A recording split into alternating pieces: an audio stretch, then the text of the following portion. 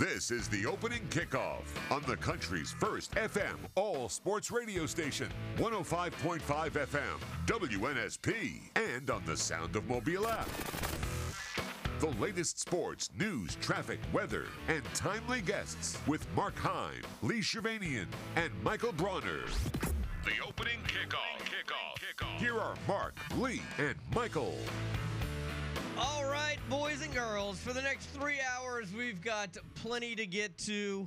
A little breaking news last night, a little late night tip-off. Oh, by the way, I probably need to go ahead and text our guy and see if he's in the car on the way home from that game. But you would have done that by now. That's my bad. You know, that's totally my bad. It was my fault. I was talking to you about stuff that had nothing to do with the basketball game. In our pregame. I fell asleep watching the Hawks game. I didn't even make it to the fourth quarter for that game. I don't have a clue what happened in Alabama until I woke up this morning. Did you get to see any of it? I watched the first half. I really, really wanted to stay up and watch. It was actually an entertaining game. I mean, I think I got a better shooting percentage from behind the arc than Alabama does, but Arizona can go now. Yeah, the second half. And, of course, look, they have the advantage. They're playing not at their home floor, but I guess where the Phoenix Suns play.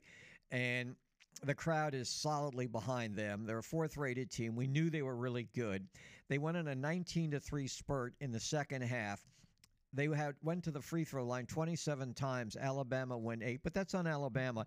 Alabama also committed 18 turnovers to go with 34% shooting. And as you mentioned, three-point shooting, 8 for 40.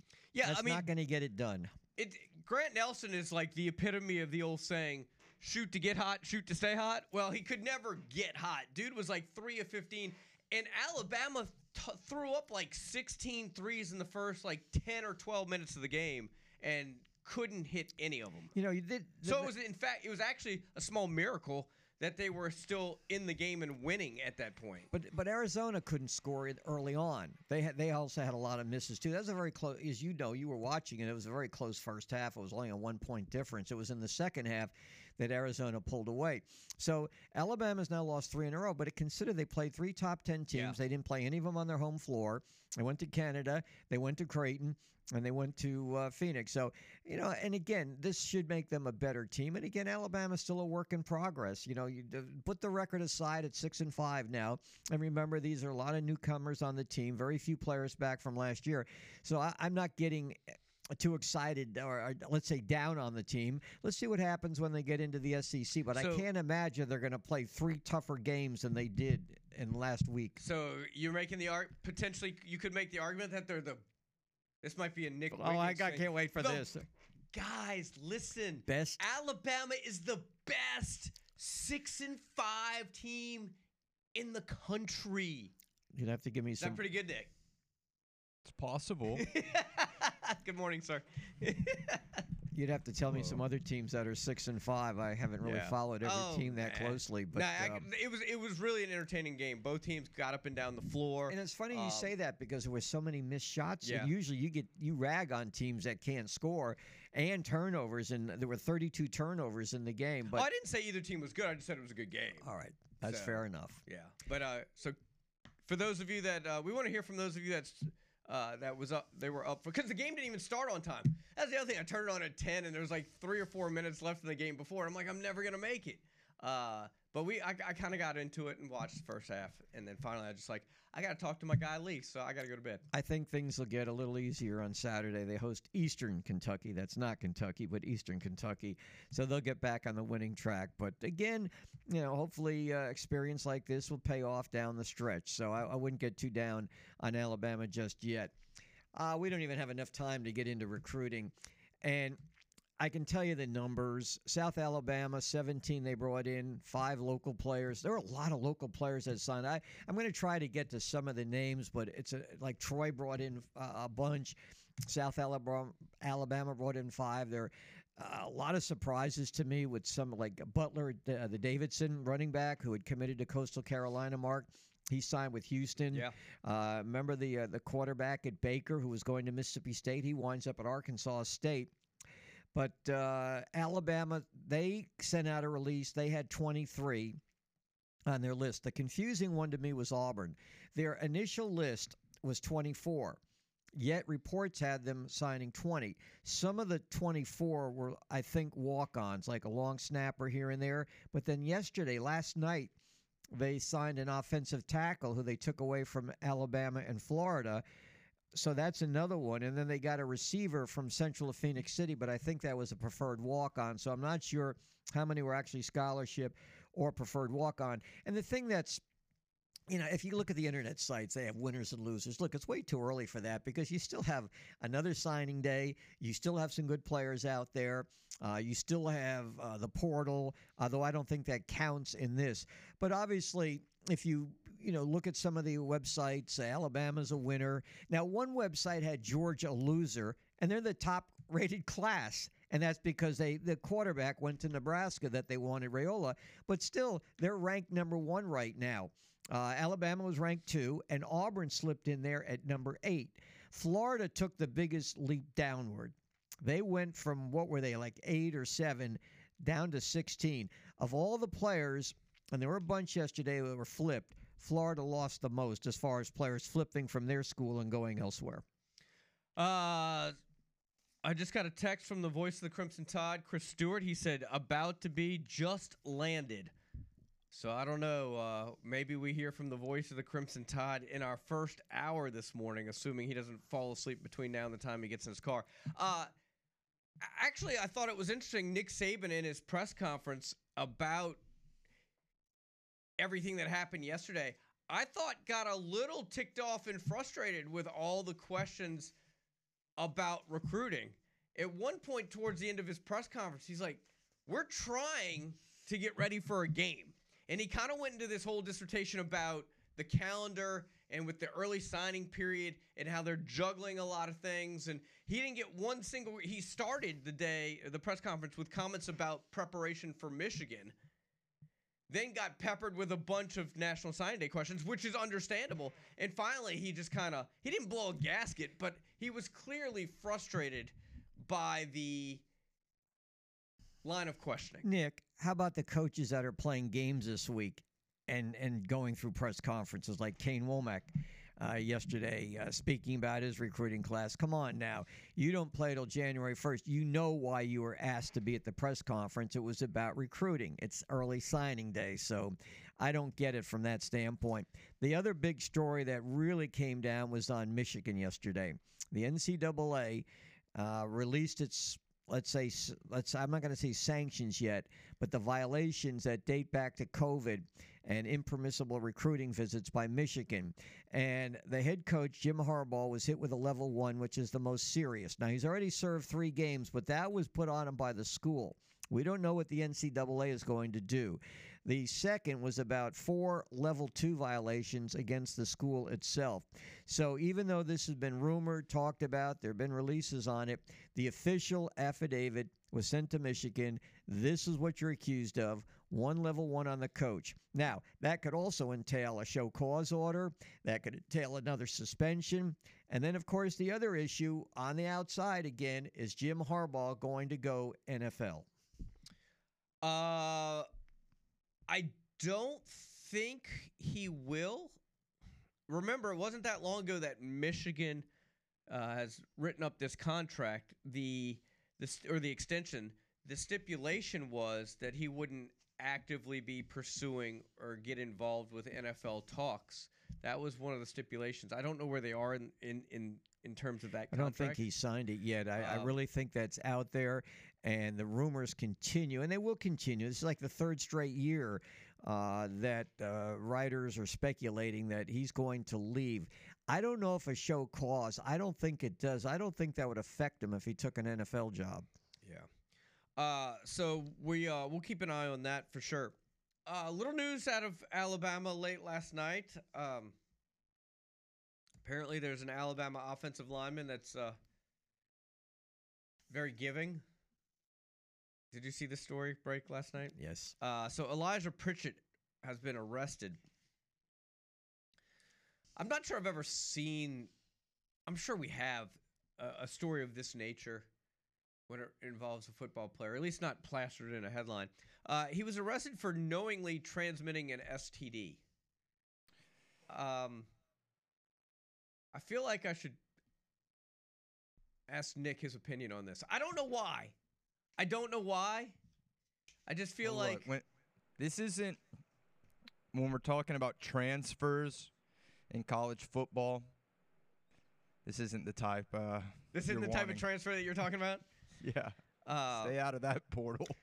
Well, to be upfront on this, he actually did enter the portal, but then pulled his name back. Whoa. He is staying at Alabama. Last I heard, he had originally entered the portal, and now he's back with Alabama. Yeah. So he was arrested. Was released on $500 bond. This came out yesterday or late last night. There's not a whole lot of information because I think of their ages and the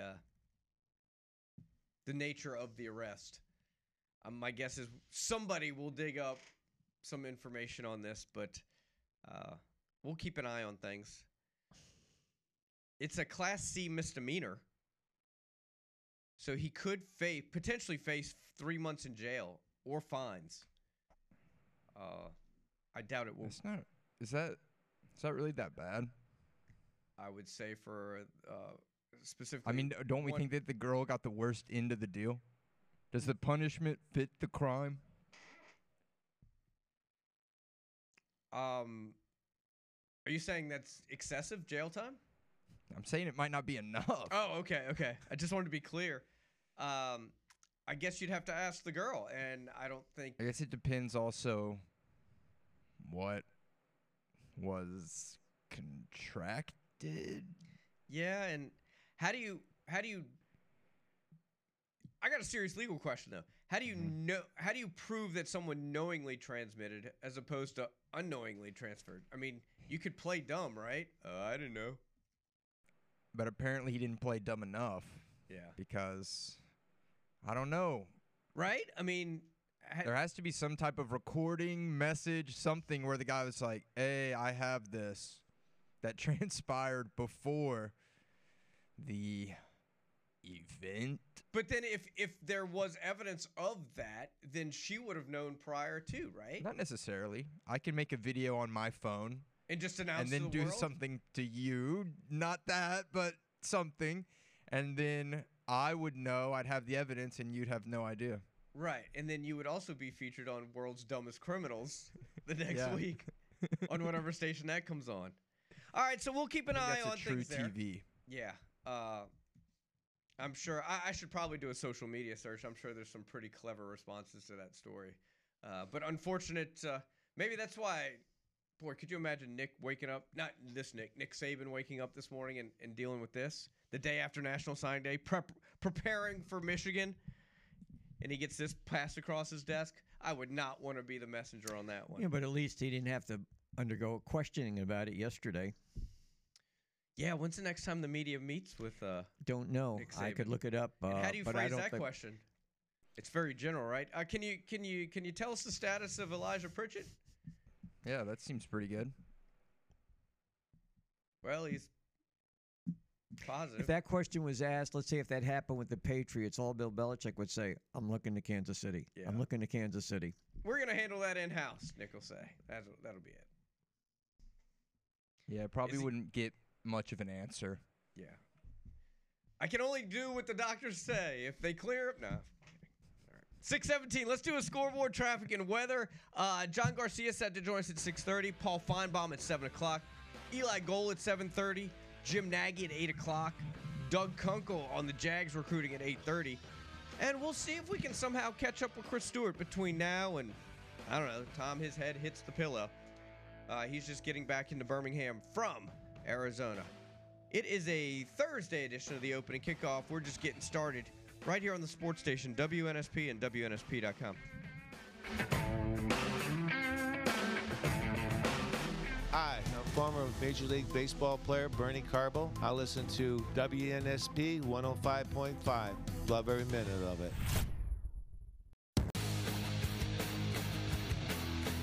Obviously, it didn't help that we didn't shoot it particularly well. I mean, and we turned the ball too much. You know, I thought their physicality bothered us. They're tough, physical, hard-playing group. They turned us over, you know, after we built lead there in the second half. Thought they called the timeout. They came out. We turned it over. They got some buckets. We lost our momentum there and never really gained it back. So we got to be a little bit more mentally tough when stuff's not going our way. We're missing shots. We're turning it over. We got to get back, get some stops on defense. 6:24. That's the coach. That's Alabama coach Nate Oates last night as the Tide lost to Arizona on the road. All right, the guy who called the play-by-play, who stayed up for the entire game, our good friend Chris Stewart, as promised, he said, amazing. If we had a chance to get him as they fly back in. Chris, good morning. How are you today? I can imagine. I already know how you are. Good morning. Man, yeah, I'm all right. I'm good. Yeah, we just flew back, and we had been in Tuscaloosa for 30 minutes. So literally just got the bags off the plane and got in the car and got it pointed towards Birmingham, where I lived, or in McCullough. So I'm on my way home, but glad to talk to you guys. Just wish had a little better news to discuss than the outcome we had last night. Talk about let's talk about, the arena was different, that it was that really a factor. Both teams got off to very slow shooting starts, and that pretty well was the case with Alabama the entire game. And, just give us your analysis of what you saw. No, I thought they really liked the place. They did pretty well in shoot-around yesterday. They had practiced at Arizona State yesterday and then went to the Footprint Center is the name of it. It's the old America West arena that's been completely redone. It's got a sponsor name on it. And it was kind of cool. First time I've done a game there in 21 years. We were in the Sweet 16 and Elite 8 the last time that I did a game there when Mark Gottfried led Alabama to the only Elite 8 in school history. And it was cool to be back there. Unfortunately, we didn't shoot it great, played great defense, and rebounded well and protected the ball well the first half. But 11 second-half turnovers, the season-high 18 for the entire game. Could not get the stops they needed to and fouled too much, allowed Arizona to get to the line way too often. The free throw numbers really flipped in the second half, and that was a credit to Arizona being able to get to the rim and draw contact, and Bama didn't defend as well, especially the last 10 minutes. They were down 3 and then went on a 10-0 run to go up 7 and looked like they had some things really going their way. And then from that point on, it flipped, and it was all Arizona after that. Let me ask you this. The 3 games they lost to the top 10 teams at the time, Arizona, Purdue, Creighton, of those 3, which one was you most impressed with? I didn't see the game with Purdue. I did make the trip to Toronto, and I spent that day with my family. So I did not see that game. I know it was a well-played. Mark Sears was fantastic. Purdue's great, especially when Edey does not get in foul trouble. But Arizona's really talented and strong and tough, and I had seen them earlier at Duke. Purdue beat them in West Lafayette, but on a neutral floor, I would take my chances with Arizona. Chris, you headed home for a nap, or are you going to start your day? I am going to go grab a biscuit somewhere and coffee at my house when I get there, and we'll probably get in the recliner and make a decision from that point forward. Oh, you get in that recliner. I think the decision's been made for you, sir. I think it has, brother. Hey, man. Probably a good chance. We do appreciate you jumping aboard with us, man. It was a lot of fun to watch that game. Although in the first half, I feel like maybe I could have gotten out there and jacked up some threes. I couldn't have done any worse. But, they struggled from 3 but still scored 41 and a half, 40 and a half. I guess Arizona had 41, but you're right. It was tough. Got a few to go in the second, but just not enough. And that if they had shot it at maybe – what did they finish the number-wise? If you got it in front of you, because I never saw the final stat sheet, but it was low. If they shoot 30%, they probably win that ball game, even though I know that's easy to say we lost by 15, but it's true. Yeah. So find a way to get better and keep defending and rebounding. And I still think there's some really, really big things ahead for this team. Hey, man, thank you so much for jumping aboard with us. Safe travels home. Get you a nap, and they shot 23.5%. So truer words were never spoken, man. Merry Christmas, man. Thank you so much. Merry Christmas to you and your family. I appreciate you both very much. Thanks so much. Yep. For coming on. That's Chris Stewart, ladies and gentlemen. Yeah, Alabama 4 of 17 from three-point range. They put up 16 threes in the first 10 minutes of the game. It was crazy. It was anarchy. And then they were playing hack-a-shack at the end of the first half. Oh, by the way, early signing day yesterday. We'll recap with John Garcia next, right here on the sports station WNSP.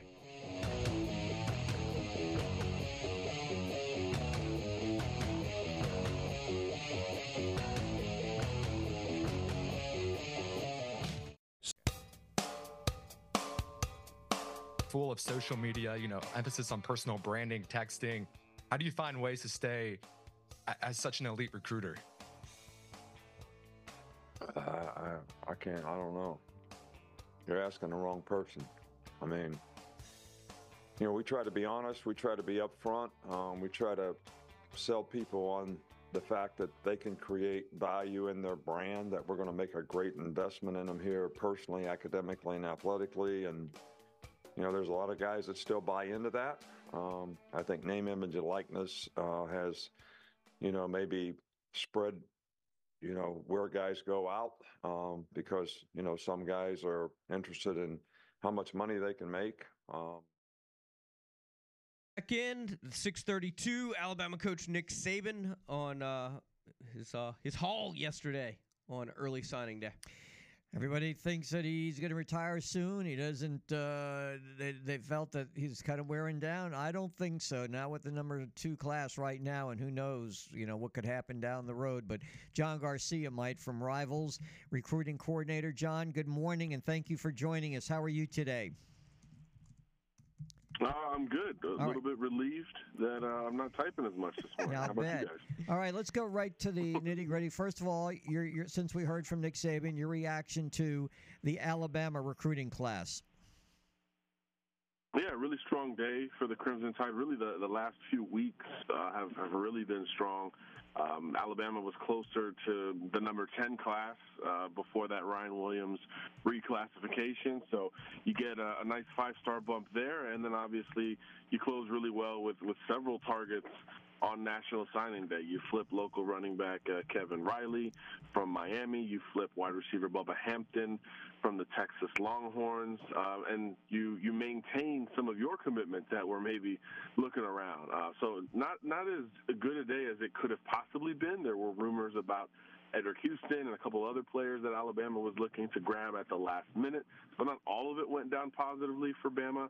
But obviously flipping multiple blue-chip recruits and holding on to your own is a good way to finish any cycle. Were they far behind Georgia, that far behind? Because Georgia didn't get the quarterback who went to Nebraska, or was that a really close between the two? Yeah, it really was. I mean, Georgia lost Raiola a couple days before signing day and actually slipped to number 2 briefly, and then Ohio State lost the recruit to Miami, so they bumped back up to number 1 there. But Georgia actually flipped the number 1 safety in the country yesterday in KJ Bolden, so that's really what put Georgia over the top and kind of locked in that number 1 group. How about Auburn? Your take on the Auburn class, which according to the consensus was number 8 in the nation? Yeah, a really strong finish for the Tigers, kind of like Alabama, where you flip some prospects, you grab some new ones, but maybe not all of what we expected in one motion, if that makes sense. They did get a late-night pickup in Favor Edwin, big offensive lineman from McDonough, Georgia, who's new to football but has progressed in a very short amount of time.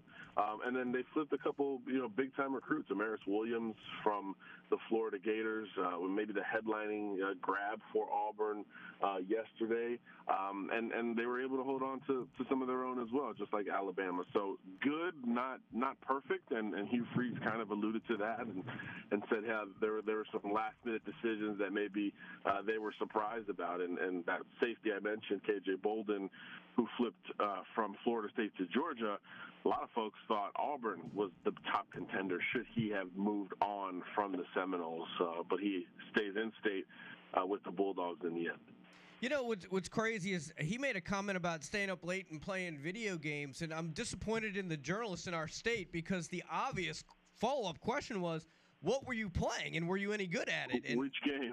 Right. That's the only thing I want to know. I'm assuming it was Madden or 2K. That's the safe bet. But look, I mean, these kids are big Call of Duty fans as well, so you never know. Hugh Freeze might be in there, launching airstrikes. So, John, should Florida Gator fans feel glad that Langway still held through with his commitment inside, or that they lost so many players yesterday and for the last week or so? Yeah, it's really depending on how you create that perception. At the top, I think, look, DJ Lagway is the most important recruit, maybe in the Billy Napier era to this point. Is not only perceptionally, hey, a five-star quarterback, but also the fact that so many schools tried to circle back and grab this kid. USC and Lincoln Riley, Houston, Texas A&M, everybody kind of tried late because there were so many Florida prospects defecting. I think 8 Florida commitments in the last month have moved on to other programs. But they did hold on to Lagway, and they did hold on to L.J. McCray, which was a really big get.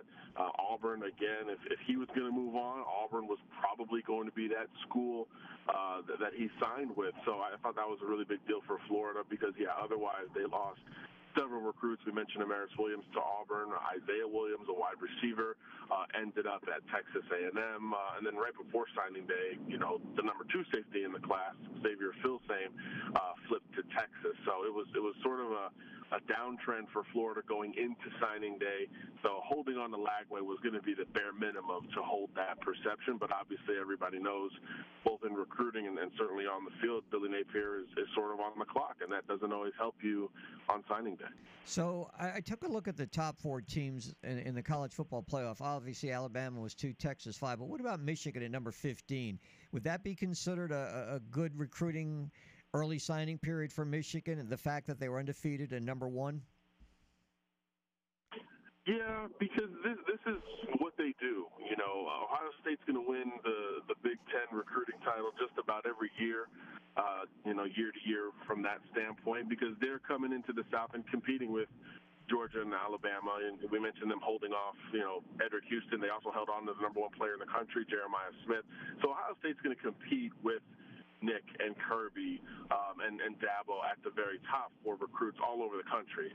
Michigan's going to be a little bit more regional and a little bit more niche with the prospects that they go after. So I think a top 15 finish, you added a couple guys on signing day there as well, is about all you could ask for from that standpoint. Because, look, despite being number 1, obviously there's a lot of question marks around that program, right?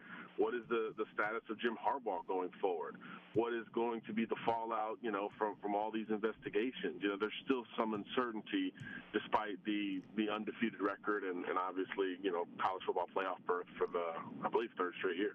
All right, let me ask you this. I think there was, to me, a lot of flipping going on in the last week, especially yesterday. Do you think that has more to do with NIL money than anything else? Probably. It's Nick said it. I think every coach probably mentioned it. We interviewed several, dozen coaches, and it's almost like they tried not to bring it up because everybody knows it's the elephant in the room. So, yeah, I think that's a big part of it. Like Nick said, hey, some kids are just looking for a certain dollar amount. It's not every kid. I know off the top of my head, Jeremiah Smith sticking with Ohio State probably wasn't an NIL play. If he went in that direction, it probably would have been Miami.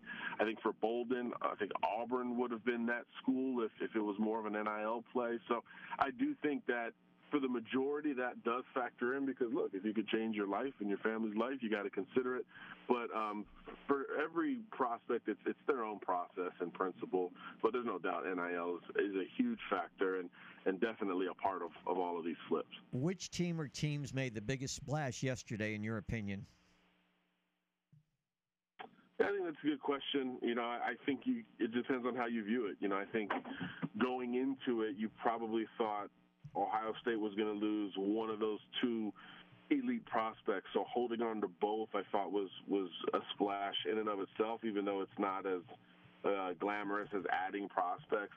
I thought, both Texas and Alabama, which are going to be right in the thick of it at the very top of the rankings, each really trended up. Each flipped recruits, but nobody had a perfect day. I thought even the teams that moved up could have added another prospect or two. And maybe Nebraska added the most.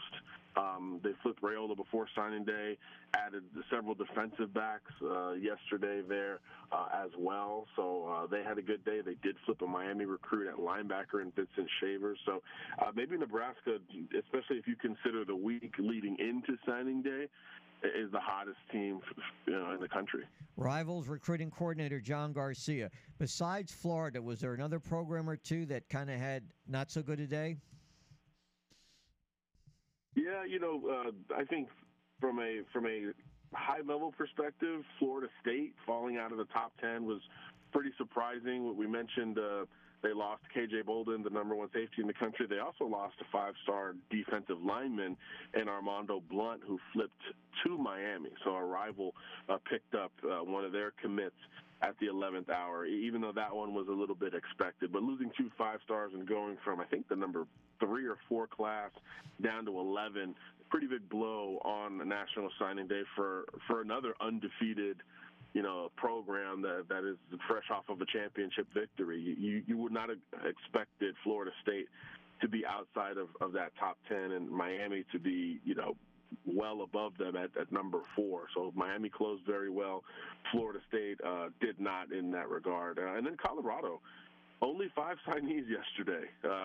Obviously, the portal is way more important for Coach Prime, but they did have some key cogs at the high school level on board, and the best one, Jordan Seaton, the number 1 offensive tackle in the country, did not sign. So everybody is circling back on him out of IMG Academy. So I think Colorado and Florida State maybe had the toughest days in the country. My understanding is the 5 top players in the state of California and Southern Cal didn't get any of them. What's going on there?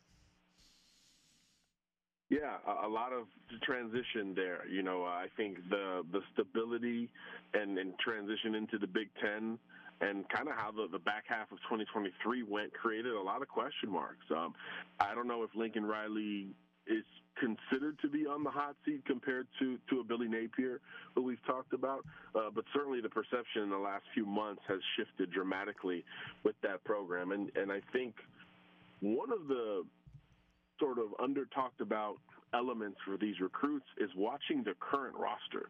And if the current roster has a lot of departures and a lot of turnover, it creates less benefit of the doubt for that program.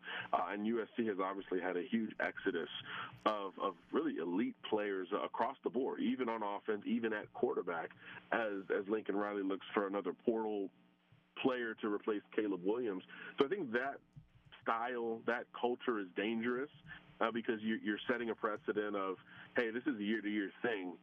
So development, high school recruiting, those things take a bit of a back seat to the transfer portal, and those are one of the cons that kids really do look at. And that perception travels very quickly near National Signing Day. So I think USC had a rough day in that regard. I think Oregon flipped one of their recruits. A lot of schools were looking to poach there at the 11th hour, and some of the uncommitted recruits that USC had a hat on the table for elected to go elsewhere. So right now they're down below Florida at number 21, and we talked about how rough of a day it was for the Gators. So, yeah, pretty surprising. USC has more commits than the Gators, but yet sits behind them in the rankings. So pretty surprising to see that out west because that is usually not the case. Hey, man, before we let you go, I'm curious because I know Nick Saban touched on this. He seems frustrated. We talked to Kane Womack last year at South Alabama, who was preparing for a game. It was actually on the same day as signing day.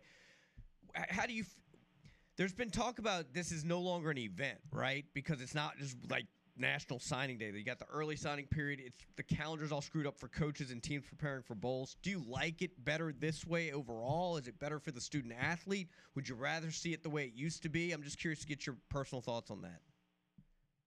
Yeah, I think pre-transfer portal, it was more manageable than it is now. I talked to Dave Doran at NC State and Greg Schiano at Rutgers, and they both were like, "How long is this interview? Because I got to make calls." Yeah. And this was an evening interview. So I think the management of the portal and how wide open it is does create such an extra heavy layer for really all these programs. Because even if you just want to go grab 2 or 3 guys, it's still a process. You have to compete for those guys, much less if you're Colorado and you want to grab, 20 portal guys every year, whole different ballgame. So that, with bowl prep and National Signing Day, is certainly way too much. I actually, for the first time in my career, kind of feel bad for some of these coaches in that regard.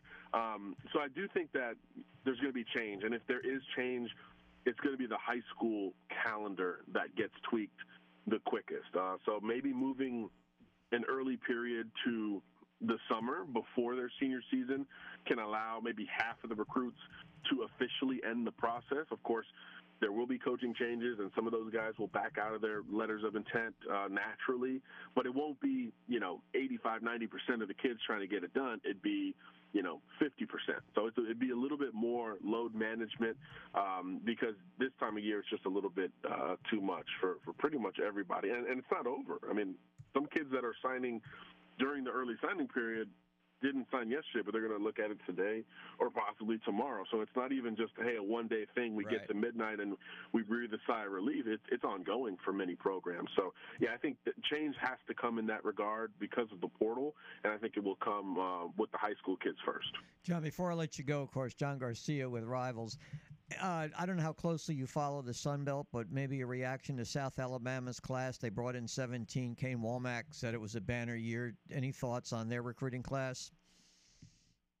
Yeah, absolutely. There were several recruits that they added at the 11th hour, which was really impressive because obviously there's a lot of movement going on for everybody. And I thought they held on to some recruits that I know Power 5 schools were circling back on. Certainly the quarterback from Mary G. Montgomery, Jared Hollins, was one that I know Virginia was talking to, a couple other schools. So holding on there, I thought was a really big deal and gives you a headlining recruit there on top of it as well. So not the biggest class, as you mentioned, but certainly some firepower and a lot of local representation on top of it, which is, again, if you're in Mobile, that's ideal. Like the moment Kane got that job, you got to address that. So to see him execute it is pretty cool. And then obviously, the on-field success is coming right along with it. So you understand why there's been a bit of an uptick there. Man, great stuff. I know it's been crazy for you. We always appreciate your time. Tell folks how they can continue to follow all recruiting news.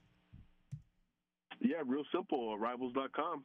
Check out the YouTube. There's dozens of coach interviews and shows that we put together, and obviously all the written content anyone can handle. Hey, man, have a great Christmas. We appreciate it, and we'll be in touch. Thanks for having me, guys. You bet. All right, that's John Garcia. We come back. We'll see if we can catch up with our buddy Roy Hudson. Paul Finebaum will kick things off at 7 o'clock. Eli Gold in hour number 2 as well. Jim Nagy, Doug Kunkel, hour number 3. We talked to Alabama hoops. They fall on the road at Arizona. They couldn't throw it in the ocean if they were standing on a boat. One Alabama offensive lineman was arrested yesterday. He was a little too giving. We'll get into that. And, of course, early signing day is done. All of that in your phone calls. Coming up, it's the opening kickoff.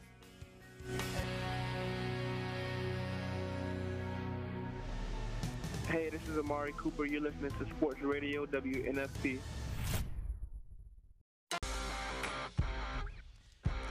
much effort into keeping the guys that work for the both. I mean, you can't. Yeah. Listen, last night it was. There's some schools in this conference that they believe in last night efforts, and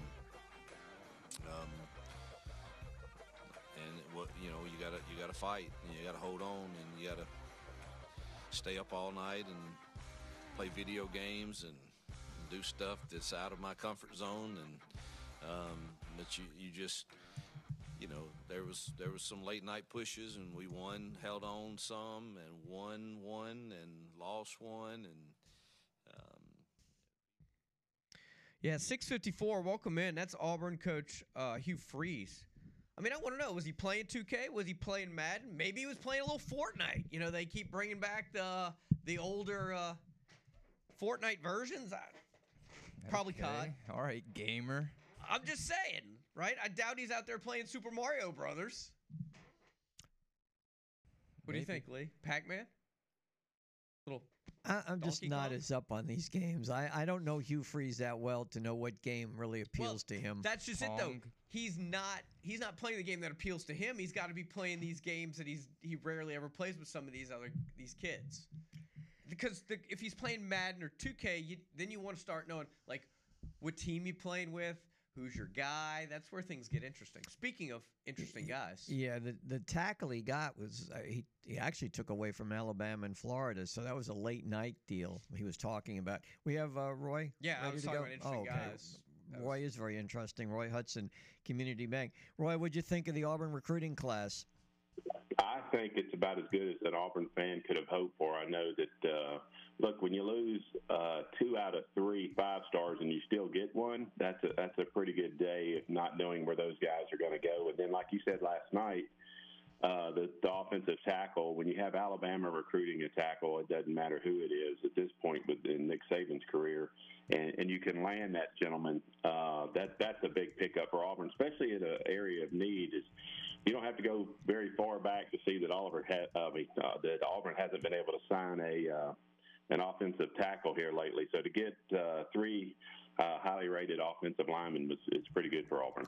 Let's take a look at the Christmas holidays as far as Community Bank, your hours of operation, what days are you closed, when are you open? Yeah, we're open today and tomorrow. We'll be closed Monday, obviously, for the holiday. So we're open to help you, all of our customers and any of your listeners that would like to come in and do some last-minute financial stuff, open a deposit, look at a loan, whatever it is. So we invite them in. Obviously, we have 5 locations now, Lee, across the coast here. And our number, if they want to set up an appointment, is 338-7707. So, okay, you're obviously closed Christmas Day. You reopen Tuesday?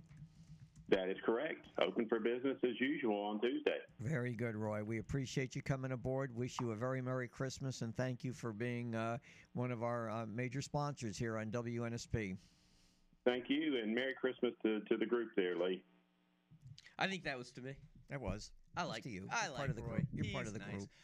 You know what I'd like though? I'd love to get one of them Christmas accounts at the bank where you get the payout every year, but you don't have to actually like contribute. That'd be awesome. Christmas Club? Yeah, I need one of them. Someone said Mark wakes up and instead of coffee, starts his day with Mountain Dew Game Fuel. That's not true. That's not actually. No, you know what? it is. You know what I feed off of? Lee's energy. He just inspires me. Or maybe I just like talking NBA 2K and Madden. And Fortnite. Lego Fortnite. Nah, we ain't doing the Lego Fortnite. For real. See what I did there? Bet. Yeah, exactly. No cap. Finebaum and Eli Gold in hour number 2. I'm debating on whether we should ask Finebaum about Elijah Pritchett. I'm not sure.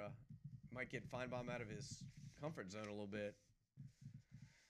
Elijah Pritchett was arrested for knowingly transmitting an STD. We debated, maybe we need to get David Green on and talk about how you can prove someone knowingly transmitted as opposed to unknowingly transmitted. Can't you just kind of play dumb? How do you prove that you know? I don't know. I mean, unless you have. Maybe he was in some type of group for people that are dealing with this. Oh, okay. All I'm saying is I would not want to be the guy that had to break that news to Nick Saban the day after early signing period. On a day where he was already very frustrated by the fact that he had to answer questions about guys that aren't even on campus yet because he's trying to get ready for Michigan. Nick Saban, not a huge fan of the recruiting calendar, that's for sure. And then you throw this on top. I know if I'm him, I know what some of the bowl swag's going to be. 6:59, here comes Paul Finebaum next, right here on the sports station, WNSP.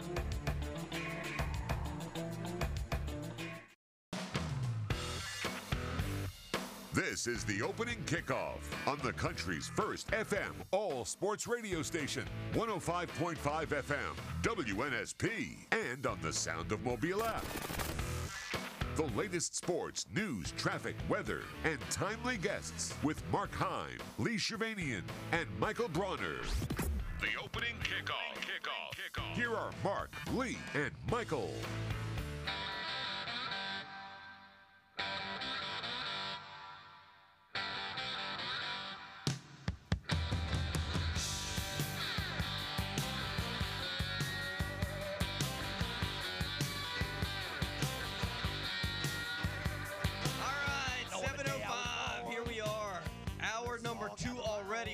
Busy Thursday edition. It's the opening kickoff. All right, let's start out with Paul Finebaum in the 7 o'clock hour. Paul, of course, the voice of the South, ESPN, SEC, radio, and TV broadcaster, and a pleasure to have him on with us. And as Nick Saban, during his press conference yesterday, said, look, we got a game going on with Alabama and Michigan. I don't want to just talk about recruiting, so we're going to talk about Alabama and Michigan. Paul, good morning. How are you today? Doing great, Lee. How's everybody? We're doing wonderful. We're going to start out with that. We're going to jump ahead, look ahead to the college football playoff, and get your first take on, not your first take, but on Alabama, Michigan, things we ought to know, how you see this game playing out, and what do you see the key elements of Alabama versus Michigan? Well, I think, Lee, it's fairly easy to look at these two programs and laud both, but I think it comes down to speed, and I think I don't think there's any question Alabama is a much faster team. I'll never forget watching the Michigan-Ohio State game and being in somewhat shocked how slow everybody looked. Now, again, that's an illusion. I wasn't on the field, but I have been on the field countless times this year, including Alabama, Georgia, and it just seems to me that they play a different style of ball in the South, and I think that's one reason why the national championships continue to pile up in the SEC. Michigan's record, I guess, in these college football playoff games, not exactly high caliber. Do you see them staying to this game down to the final quarter and making this a very close game? Yeah, I mean, I think you have to look at it that way. There's a reason. Let's not forget Michigan's favored in the game, and I think there's a specific reason for that. They have enormous talent. This is not an accidental tourist like last year in TCU. But even though I know Michigan lost that game, this is a really good team. They just haven't played anybody, and I think that's ultimately where I side. I mean, I'll leave it to the endless number of talking heads on the networks to go down position by position, even though I rarely believe that's where the game is decided. I think it's decided on intangibles, and to me the intangible for Alabama is what they've accomplished, their schedule. You can pick and choose, and you can focus on Auburn, and you can look at every one of those close games from losing the Texas game to being in deep trouble against Ole Miss, to being on the ropes against A&M, to being down 17-7 to Tennessee, to needing really the Heisman Trophy, eventual Heisman Trophy winner, to get knocked out of the game by Dallas Turner against LSU, to the miracle against Auburn and Georgia. I just gave you about 7 or 8 games. Michigan essentially played a 2-game season, and that's not. That does not help you when you get into a game when suddenly you need a 4th and 1. You're short on timeouts. The pressure is building. Nothing but the national championship race is on the line, and you start to feel it. I think we've seen that from Georgia 2 of the last 3 years in the SEC game. They just they showed up. They've barely been tested, and Alabama had been tested and was able to prevail. So, Paul, to your point, and I think you make some great examples there, a lot of anti-SEC or Alabama people say for all the reasons you just named, they shouldn't even be in this game, whereas people that cover this league understand how difficult it is to win those games. Yeah, I mean, I think those arguments are absurd. I was couple of days ago, I don't know, I was with a couple of Michigan writers on a podcast, because I was not that I really wanted to be on a podcast in Michigan, guys. I was more interested in their perspective, and I think they'd see it the same way we do. One of the writers happened to have covered Alabama, so he knows the difference. And I think ultimately that's really where the lines are drawn. I find all the conversation about the CFP to be comical. You're not going to ever change my mind on the right team getting in. And, I mean, I've been, just not to get off the subject, but continue to be entertained by the haphazard and sloppiness and the complete ineptness of the whole Florida State argument. Paul Finebaum joining us on our special. Let me ask you this, and this I don't have an answer for. If Alabama gets in front, does Michigan have the type of offense? Because I know they did a lot of running the football late in the season, more so than passing, and I'm wondering if J.J. McCarthy and the passing game is enough to come back if they fall behind to the Crimson Tide. Yeah, I think that's really an easy answer, and the answer is no. Michigan is not built. I mean, Michigan is built to dominate, much like Alabama has been in the past, where when Nick Saban got there in 2007, his goal was to grind you down into submission, and that's how he won a lot of games. It's a different football world now that you don't win entirely up front. You do have to win up front, and anybody who wondered how Alabama beat Georgia in early December, just check the line of scrimmage. But that's all Michigan really has. I mean, they have brawny running backs by the dozens, and they have an outstanding quarterback, and they've got great defensive players. But I am always struck by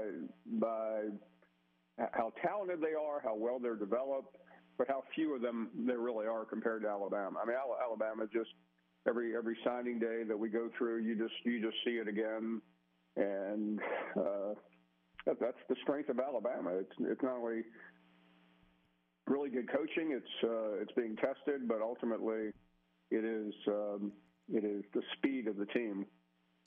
Paul, I think when national pundits, talking heads, whatever you want to call them, talk about this game, I feel like their only memory or their only point of reference for Jalen Milroe is that Texas game. Do you find is that accurate? And how different of an offense is this from that game? Well, it's dramatically different. And Lee and Mark, I mean, I was one of the few who just was in shock over. At least I said it. A lot of you were probably. I was in shock over Tommy Rees. He was an absolute disaster early on, but he went into it with his mind made up who he wanted to be the quarterback. He got surprised, but what he did though deserves credit. I mean, he adjusted. It took him a long time, but he finally got it going. But the key to this Alabama team really wasn't Jalen Milroe. I think it was the offensive line. They couldn't block the first 3 or 4 weeks. Yeah. I mean, it was laughable. And everything Milroe did. I mean, I think people forget Milroe won the job. I mean, I have callers condemn me every day. How are you dared to criticize Nick Saban? Well, that's kind of part of what we do here, fellas. Saban pulled this thing off. He very easily couldn't have. I mean, it didn't happen last year. I don't know. I don't even think he rolled the dice. I mean, he was fortunate that patience proved out. But I've never been one, Mark, who believed there was a master plan for South Florida. I don't think they had any idea what they were doing. I mean, I remember many years ago, Alabama had a quarterback who, and he really wasn't that great, but he got hurt in the second or third game of the season. The backup came in, and they ended up winning the SEC championship. Was that planned? No, but that's sports, and that's why you have a backup. In this case, the backup and the backup after that were so bad, it wasn't a matter of proving everyone wrong. It was a matter of Nick Saban going, you know what? I don't care how much I didn't like Jalen Milroe's performance against Texas. He's my quarterback. Paul, if this game comes down to coaching on the sidelines, who do you give the edge to, Jim Harbaugh or Nick Saban? Well, I'm assuming that's a serious question, but the answer is Nick Saban. Yeah, I have rarely. I mean, I know he's. I know he's beaten Ryan Day. Well, he's beaten Ryan Day 2 out of the last 3 years. He wasn't in the game this year, but I haven't seen Jim Harbaugh match wits that often with another coach, and he certainly is. Now, I think there is a danger here, and I'll offer this to contradict everything I've already said. I think there is a little bit too much of a assumption that Alabama just wins this game because it's Alabama and Nick Saban. That is not the way these games are won. I think, there's a specific reason Michigan remains the favorite, but I think if you're playing the historical card, you have to go with Alabama because I just have never. What do you base that on? You base it on postseason, where Jim Harbaugh is terrible. You base it on Saban's track record in big games. These things just don't happen. There'll be that moment, and maybe it's on this day that it goes the other way, and we're all going, man, that was a surprise, and maybe we shouldn't have. But that's just part of it. It's very difficult to go against Nick Saban. I think we've all maybe gone against Nick Saban. We can count the times on our hands. But that you're usually better off. But yeah, in a battle between these two coaches, I'll take my chances with the guy that's done it versus the one that has not. If Alabama wins, would you prefer to see them face Texas or Washington? Oh, I don't much care, but I'd probably rather see Texas just because I'd like to see that game again. I think it's from a lot of reasons. I thought it turned out to be the most important game of the year in college football. It got Texas in the playoffs, and it also got Alabama in the playoffs because it was such a good loss that they were able to survive it. If Alabama had lost to Tennessee or at Texas A&M or against LSU, they would not have been able to get in. Alabama losing to LSU would have kept them out because probably even with the Georgia win because Florida State would have beaten LSU, and that would have given this Brainiac committee another reason to do whatever they wanted to do. But ultimately, I think that would be a fun game. I think it would be just because Texas. I don't think we appreciate what Texas has accomplished, and somebody who's kind of on that front line of planning for next year about the SEC. It's already starting in my world. I think that would be really exciting. Well, and like the conspiracy theorists will tell you, that 4-letter network that you work for, this is a ratings thing, right? So obviously Alabama going to the West Coast in the Rose Bowl, beating Michigan, they have to play Texas for the national championship and get that revenge game. It's a ratings bonanza. Yeah, I think you're right about that. And besides, I know. Somebody told me, man, too bad we didn't get Washington and Alabama in the Rose Bowl because they played in 1925. You know what, guys? I really don't care about that game in 1925. Do you? No, not at all. Hey, but I got to ask you before we let you go, how would you like to be the guy that puts the news on Nick Saban's desk today about Elijah Pritchett, the day after early signing day, preparing for Michigan, that Elijah Pritchett arrested for knowingly transmitting an STD? Well, I know that guy, and you do too. Yeah. And he's pretty nervy on the best day of the year, so I can. He would be. The people around Saban always walk with their hand over their eyes. Yeah. So one thing about Nick Saban, I've been around him when good and bad news has arrived, and he really isn't much different. He's as intimidating as you let him be. Fair enough. We'll leave it at that. Paul, great stuff as always, man. We really do appreciate it. And Merry Christmas. And we'll talk to you next week, hopefully. Merry Christmas, guys. Thank you so much. That is Paul Finebaum, ladies and gentlemen. All right, traffic and weather are next here on the sports station. Eli Gold's going to join us at 7:30. A reminder, if you missed Chris Stewart, that's right. We got an impromptu call from Chris Stewart. This morning, he was on his way home from the airport after Alabama got back in from Arizona. Just search WNSP now. Find us wherever you find your favorite podcast. Listen back to what he had to say about last night's game. We got plenty left here on a Thursday edition. It's the opening kickoff right here on the sports station, WNSP. Hey there, this is Bob Baumhauer, ex-jock, head fry cook, and I listen to 105.5 WNSP, Mobile, Alabama.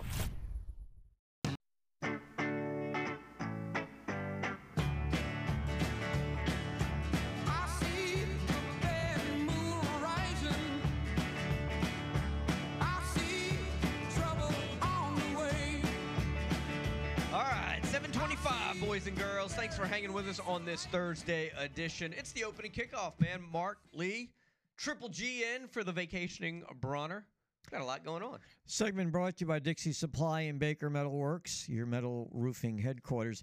Do want to remind everybody we got Saints football tonight. Oh, yeah, I They're forgot. taking on the Rams. We'll have the coverage beginning at 6 o'clock.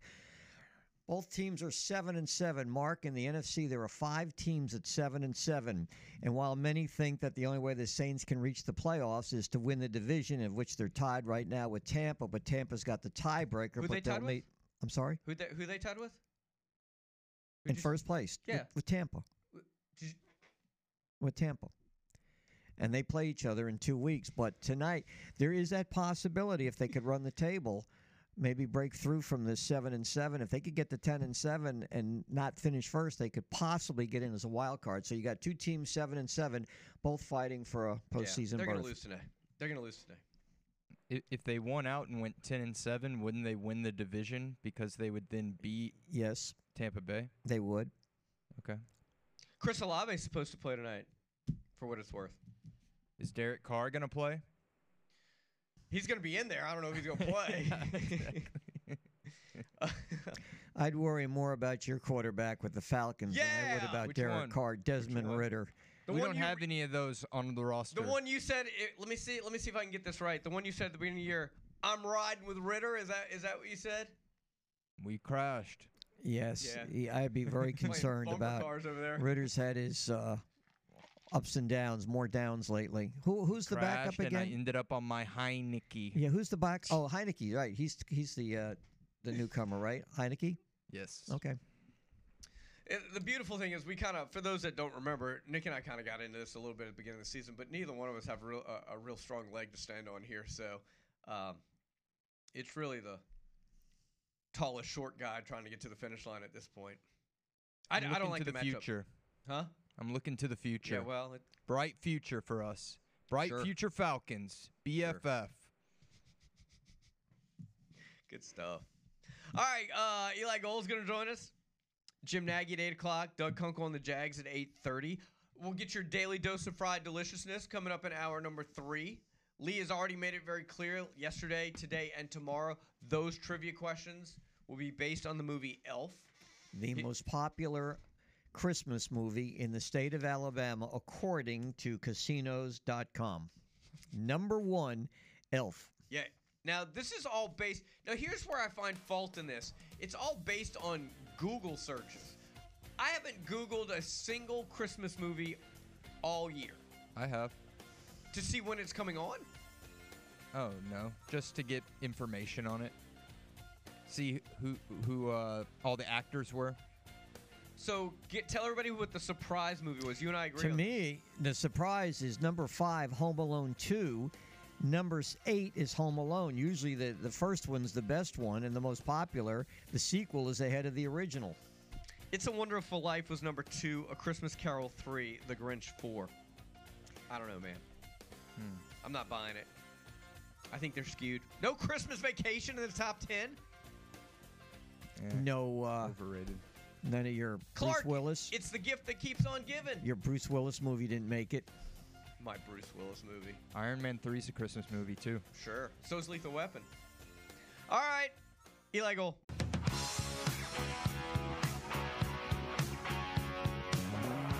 I don't know. You're asking the wrong person. I mean, we try to be honest. We try to be upfront. We try to sell people on the fact that they can create value in their brand, that we're going to make a great investment in them here personally, academically, and athletically. And, there's a lot of guys that still buy into that.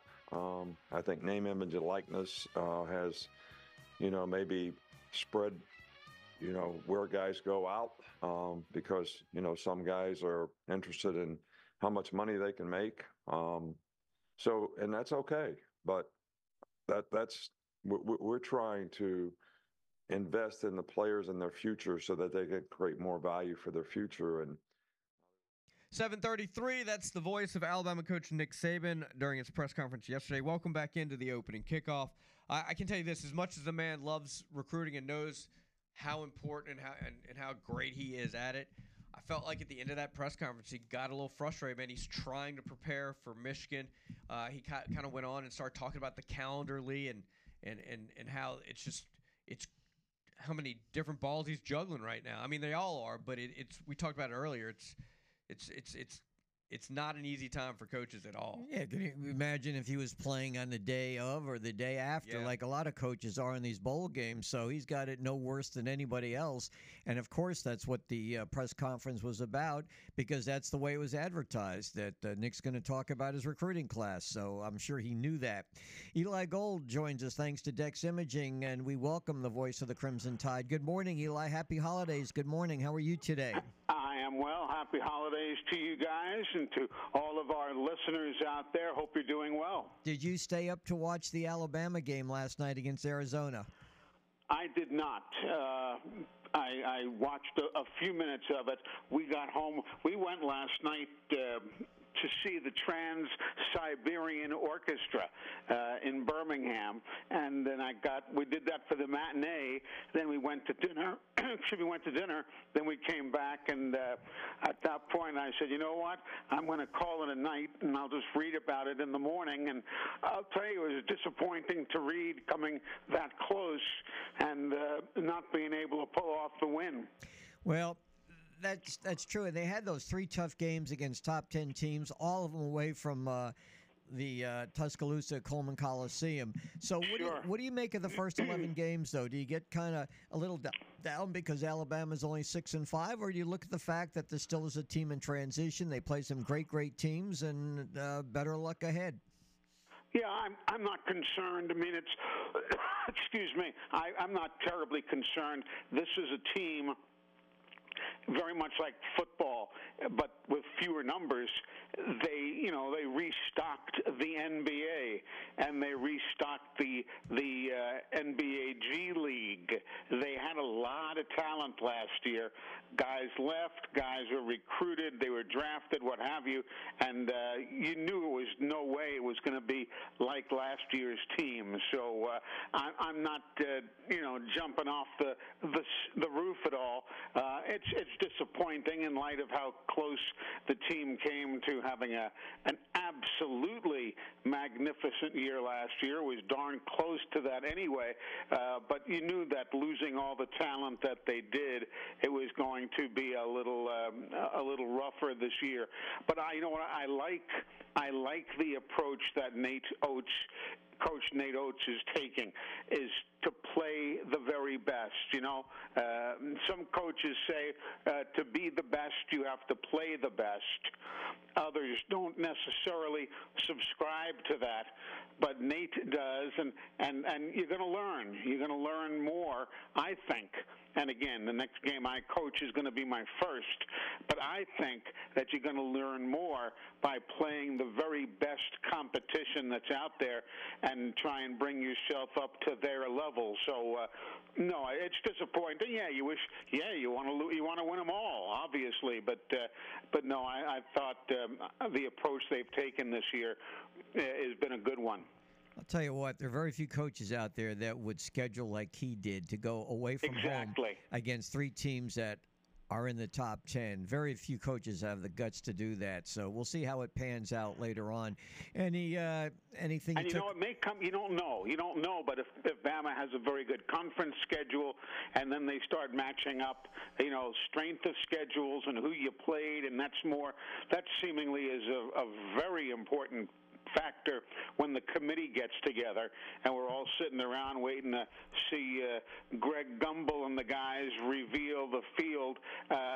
You never know when a loss on the road to an Arizona or a neutral site, since they were in Phoenix, but still, you never know when that might just be the difference in making the postseason, or the difference in the seeding. So it's way too early to say. Yeah, you want to win them, but playing that kind of schedule can't hurt you either. Eli, I don't want to put words in your mouth, but I think you're kind of subscribed to the way I do on recruiting. I don't get overly excited about it. Half the kids that come in may not even be around in their second or third year. This stuff about winners and losers. But I will ask you this, based on the fact that Alabama right now is number 2 in the recruiting class, for those who think Nick Saban is slowing down and looking to get out, I don't buy into that. No, that's stupid. I mean, that's stupid. Yes, Kirby Smart had a great class, no question about it, at Georgia, but Alabama's number 2. Number 2 will get you into the World Series. It'll get you into the college football playoffs. It'll get you into the NBA Finals. It'll get you into the Stanley Cup Championship. Number 2 is not the worst thing in the world when you're talking about 130-some-odd teams out there competing. So Nick Saban's not slowing down one iota. He's had a great recruiting class, and like you said, I don't know all these kids, so I've always taken the approach: if Nick Saban is happy, then I am happy. If he recruited, and I've said it time and again, if you are offered a scholarship by Nick Saban to play in the SEC, you're good. You're good. How good and what's going to happen, and how many, you concentrate on the offensive line, and sometimes that's not as sexy of a situation as it is elsewhere. But no, he's not slowed down one iota, not at all. If Alabama beats Michigan in the Rose Bowl, who would you like to see them play, Texas or Washington, or you don't have a dog in the hunt? I don't have a dog in the hunt, but I don't know. They always tell you how tough it is to beat one team twice. And, of course, Alabama and Texas, well, that means Texas might have a tougher time beating Alabama a second time in a given season. But I don't know. I know that the team that the team that Texas played in week 2 is not the team that they would be seeing now. I do know that much. So I don't have a dog in the hunt. I really don't care. I just want to see everybody at NRG Stadium in Houston to play for the championship. But, maybe a team that you've not seen before might be a good one. I don't know. I just want to be there. For sure. I think you told us last week you're going to be doing the Birmingham Bowl radio-wise. Yes, I'm doing the radio with it's a group that's called the Bowl Season Radio Network, and they have all the bowl games that ESPN Radio does not have. And so, yes, we'll be on the air the day after tomorrow. It's an 11 o'clock kickoff, so it's an early day for Troy, which, of course, is, from our own state here, and the Duke Blue Devils. So, yeah, I'm looking forward to it. On that note, I bring in the fact that obviously with getting ready for that game, you probably had to use your Dex imaging machine quite often. Oh, Oh, yeah, it's been humming along, and as a matter of fact, when I get off this interview now, I'm getting right over down to the office and getting set to do some more work, and the DEX machine is going to be spitting out those papers again. I don't like to work off of a computer screen. I'm still kind of old-fashioned, so I print stuff out and then transfer stuff to my chart and this, that, and the other, getting ready for the broadcast. So, yes, I will be relying heavily on my DEX imaging copier, scanner, all of that kind of stuff. Even, hey, you know what I did the other day? It's been a while, but actually I should say my wife did it because she was working it, but we sent out a fax the other day. Haven't used the fax element to that machine, but it worked beautifully just the other day. Folks, if you're looking for something that'll handle all that you need done in the office, make sure you contact the folks at DEX Imaging. There are other companies out there, there's no question, but DEX has the best selection at the very best prices. So check them out, if you will, DEX, DEXimaging.com, and you'll see why every major company uses DEX, because they've got what you need at a price you can afford. Appreciate it very much. Merry Christmas, Happy Holidays to you and your family, Eli. We'll check in with you next week. And the same to you guys and to all of our listeners who've been so kind to tune in every Thursday morning. We'll see you again next week, but have yourselves a very safe and enjoyable holiday. Very good. You know, he mentioned Duke, and obviously the big story there was Riley Leonard leaving and going to Notre Dame. And Riley sent me a text. He's not doing any interviews now. He wants to wait until after New Year's into the next year. But there's another player on that team that also transferred, Mark. Now, we haven't mentioned him, but his name is Dorian Mousey, who's a linebacker, 4 years on Duke. Supposed to be pretty good. He entered the portal. He is one of the players that signed with Auburn yesterday. By the way, Eli, I thought he was going to give he kind of there at the end was talking about, and to all, I thought he was going to give a good night there for a second. I thought he was all in the Christmas spirit there. Was going to see that orchestra yesterday. Probably got him into that spirit. Yeah. So Lee pulled a little information on the top 10 most popular Christmas movies in the state of Alabama, according to casinos.com. And this is based on a number of criteria, specifically, though, Google Trends and how much each of these movies was actually being searched for. Elf was number 1. It's a Wonderful Life, which Lee and I don't agree on much or see eye to eye on a whole lot of stuff, but neither one of us has seen that movie. And if I haven't seen it by now, I'm not going to. My guess is you're probably in the same boat. Told you, the guy I worked with before you were here. Says a lot about your personality. The guy I worked with before you came along gave me the, disc to watch it. I still haven't. I don't even know where it is anymore. I never watched it. Before you and I, that was probably, what is that, Laserdisc? It was round. Might have been a VHS. VHS? It was DVD. In a little box, and it was round. Okay. A Christmas Carol was number 3. The Grinch was 4. Home Alone 2. Not Home Alone, but Home Alone 2. The 5th most popular. That's why I'm calling Cap, as the kids say. People like Home Alone 2. New York City, Pigeon Lady, former U.S. president. It has it all. Right. In a city of a million or plus people, he's going to run into the Joe Pesci again, who apparently is out of jail after the Wet Bandits did their time. Was it the Wet Bandits or the Sticky Bandits? I think it was the Wet Bandits after number 1. Remember, because I used to leave the faucet on? And Sticky was the second. Yeah. Okay. So, there you go. A Christmas Story was 6. Bad Santa 7. Home Alone, the original, comes in at 8. Still trying to figure out what Kevin's dad did for a living. Miracle on 34th Street, which I've never seen. I've seen that many times. In the Polar Express, which I feel is just a wee bit overrated in general. I agree. Well, that says a lot about your personality. I can't hear the damn bell whenever they shake it. I am surprised that the I don't get Chase movie's not in there. I really am. Christmas Vacation. Yeah, that's tough. It's not in there. It disqualifies this list. Whether you like that movie or not, the fact that Christmas Vacation is not in that list. Just call it kind of voids the list. I'm with you on that. Yeah. When I saw that Christmas Carol was on the list, what is that? The Jim Carrey? Yeah, Is it that doesn't the specifically Muppets? say. It's like the Grinch. I don't know specifically which version. No Charlie Brown Christmas either. No Charlie Brown Christmas. I know.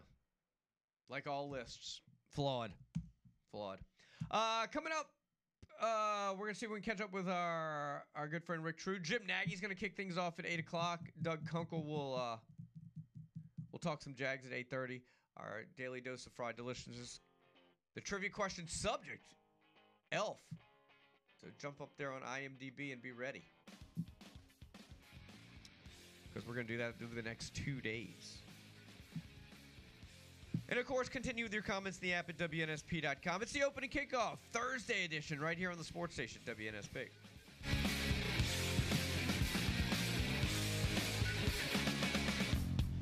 Hi, this is Philip Rivers, football coach at St. Michael Catholic. You're listening to WNSP Sports Radio.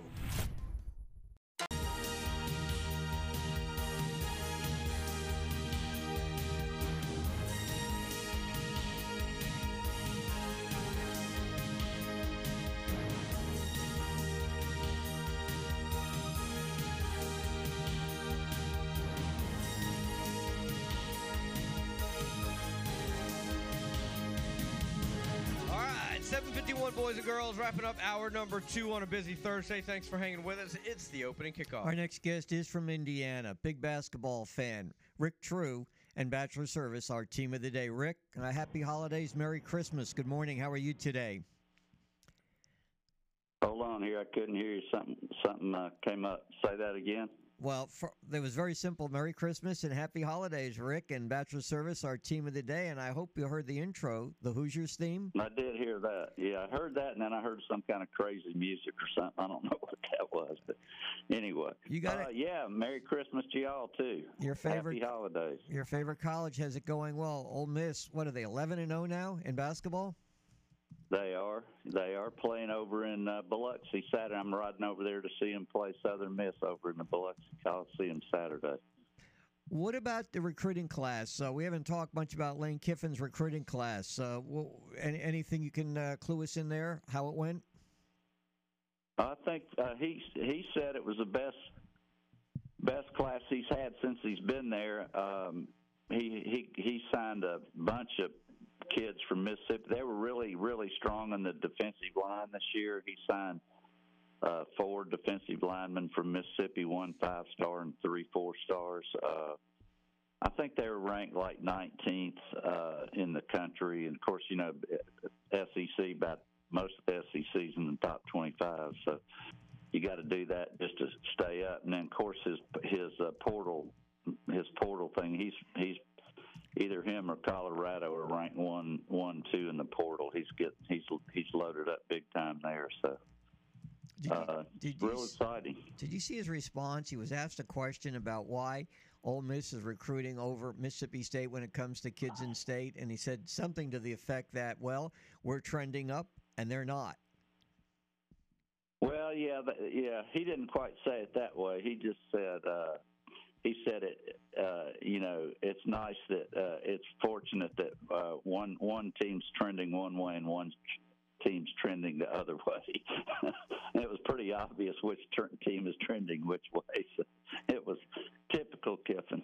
Sure. He's pretty good about that stuff. Well, Rick, Bachelor Service is our team of the day. Tell us some of the specials going on now and why that you hope to bring on some new customers in 2024. Well, that's where we're always trying to bring on new customers. Really, no new specials, just still our tune-up special. What I'd really like to do, Lee, is just take this time to just really just thank all of those people listening that do business with Bachelors, and thank them for their loyalty, and also just to wish everybody a Merry Christmas and a Happy New Year, and to thank you and Mark for y'all have been great partners for us here, and we appreciate that too. Rick, vice versa with you. Thank you so much. You've been with us for many, many years as our team of the day on Thursday. And have a safe trip over to Biloxi. And the way things are going with Ole Miss, you probably will wind up with another win. Hope so. Looking forward to it. Very good. Y'all have a Merry Christmas. Chris Beard getting it done. Thanks, Rick. All right, that's Mr. Rick True from Bachelor Service.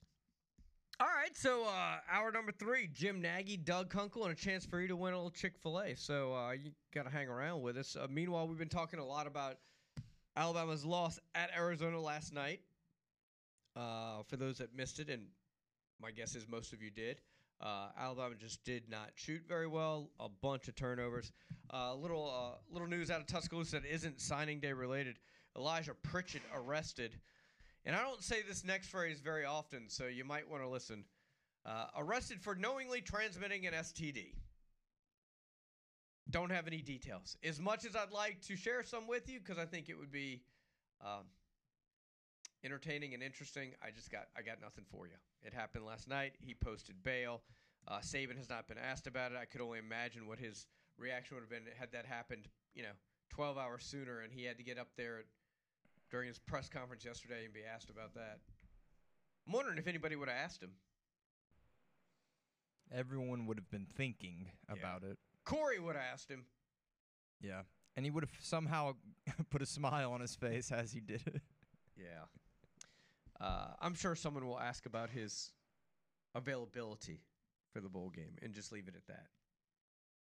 I'm not even sure he was contemplating, because don't forget he entered the portal, and then he decided, I'm talking about Pritchard now, he decided to get out of the portal and stay with Alabama. She's had a very eventful week. If only he had that mindset in other areas of his life. Well, you wonder now if this incident had anything to do with that decision. I don't know. It's an underrated Christmas movie. Sorry, we just took a U-turn here. I was getting nervous. Dynamite drop. Oh, you get nervous? You didn't think I could go up to a line without crossing it? I don't know. Whenever you're like, man, if we had some more information, wouldn't that be fun? It got a reaction out of you, but go ahead. What go ahead and give us your take on Christmas movies. As I am scrolling through this list, Just Friends, the Ryan Reynolds movie where he starts out really fat. I actually really like that one. You know what I'm talking about? Vaguely. Is that considered a Christmas movie? Yeah. Per this list that I'm reading. Oh. But that's a good one. What about Christmas with the Cranks? I'm not familiar with that movie. You never seen that, Lee? Not that. The other one you mentioned, I did. Christmas with the Cranks? Yes. Do you like that one? Yes. But I don't know if I'd put it in the top 10, but I did like it. Christmas with the Cranks, 5% on Rotten Tomatoes. That's about as low as you can go. Yeah, but still, you liked it. It was all right. I wouldn't watch it again. There's certain movies I would not watch again. That would be on the list. Elf is about the only movie, and Chevy Chase's Christmas Vacation about the only two. What I really enjoyed watching yesterday during, I guess it was Elf, the commercial from the Home Alone. Was it O'Hara, the actress who played the mom? Yeah. The commercial with Kevin Hart. I love that commercial. Yeah, no, those popped up a couple of years ago. That was actually I love really that well done. commercial. Yeah. Kevin, where are you, Kevin? Yeah. And then you see Kevin Hart come out. Yeah. The I said this yesterday in the app, and I stand by this. Bill Murray's Scrooged is actually a really good Christmas movie. Haven't seen it in a while. Highly underrated. I recommend it immensely. On this list, I'm having Paul Blart Mall Cop pop up as a Christmas movie. Yeah, I'm not going there. No. I mean, entertaining, sure, but no. Not for the holidays. There you go. You got out of the segment without me saying anything that was going to make you uncomfortable. Who thought it was going to be Heim that made Triple G uncomfortable? It happens on a daily basis. Yeah. You mean the days where we see each other or don't see each other? But it's good to know you're listening to the opening kickoff, because I can assure you Lee and I do not listen to the Little Drive. That's not true. I pop in from time to time and see what you guys are talking about. I listen to the promos. Thanks, Lee. Do you have a choice? We all have choices. Yeah, I got a lot of stations on my dial. I could switch, but I stay with the promos. We'll see what we have cooking this afternoon. Yeah. And who's there? You'll be as surprised as we are. Lethal Weapon and Bad Santa, according to our appers. Hard to argue those points. Hour number 3 is next. Jim Nagy. This is the opening kickoff on the country's first FM all sports radio station, 105.5 FM, WNSP, and on the Sound of Mobile app. The latest sports, news, traffic, weather, and timely guests with Mark Hine, Lee Shervanian, and Michael Bronner. The opening kickoff. Here are Mark, Lee, and Michael. Here we read on this Thursday edition. Time flies. We're having a good time, Lee. Having a great time, and it's going to get better now with Jim Nagy, the executive director of the Reese's Senior Bowl, because we're getting so close to Christmas, Jim. Good morning. First of all, Merry Christmas, Happy Holidays to you and your family and your entire staff. They're working hard. Yeah, Merry Christmas, Lee. Okay, this is going to be, again, to start out with, stocking stuffers. We talk about tickets. Bring us up to date on that. How many are left? And I think I've been hearing this commercial that there's a discount now if you get them now before Christmas. Yeah, we've got a 10% discount on all seats. So we did a Black Friday deal before Thanksgiving. I think we did a buy one get one on the general admission $15 seats. This is a 10% off any seat, which includes the club level, some of the more expensive seats. So that's going to be running through Christmas Day.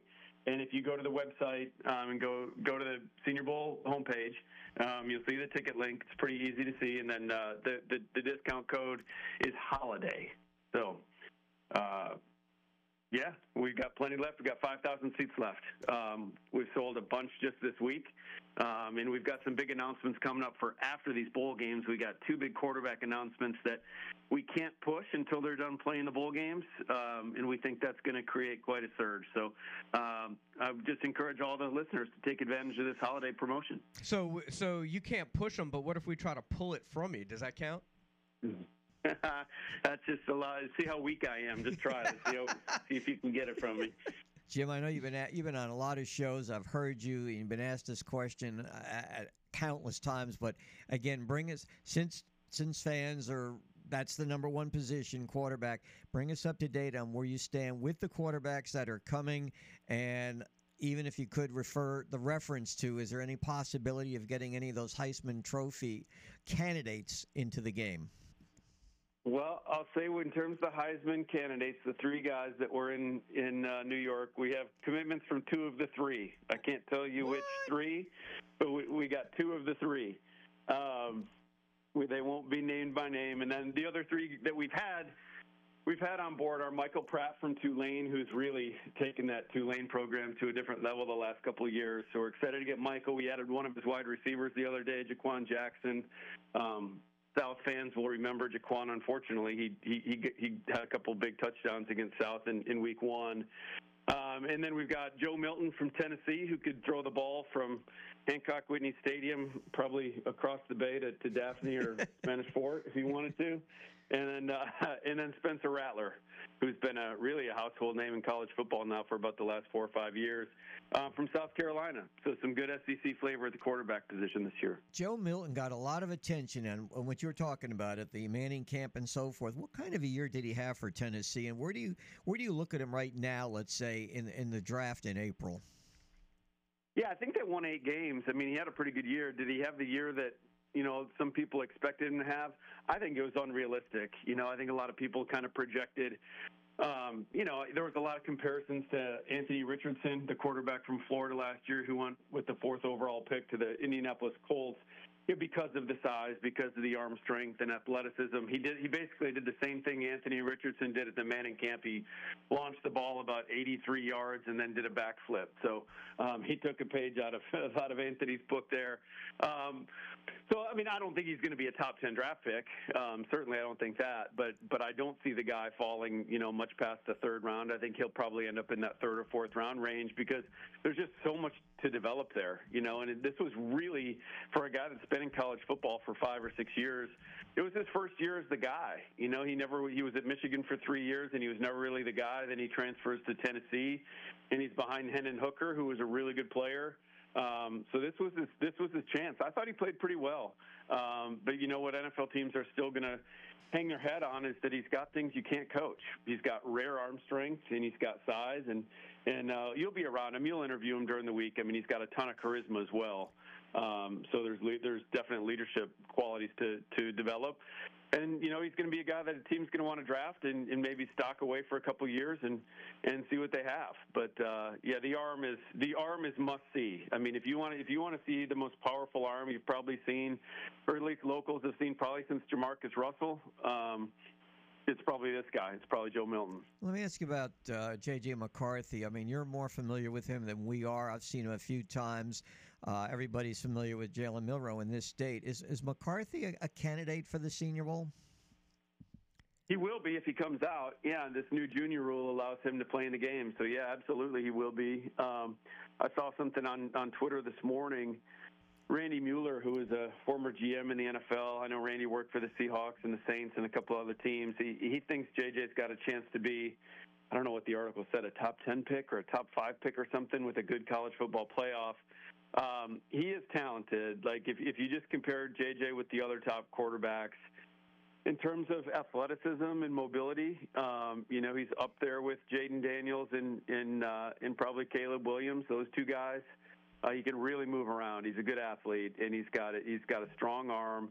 The curious thing is why they've taken the air out of the ball at Michigan. I've been asked about Michigan's offense, and I was actually talking to Drew Henson, former Michigan quarterback, who I know you guys have had Drew on the show before. He and I were just talking about it. It's just weird how it's weird what they've morphed into offensively at Michigan this year. I mean, they really only lost one starter, a receiver named Ronnie Bell, who was in the Senior Bowl last year and is like the fourth receiver for the 49ers right now and having a good rookie year.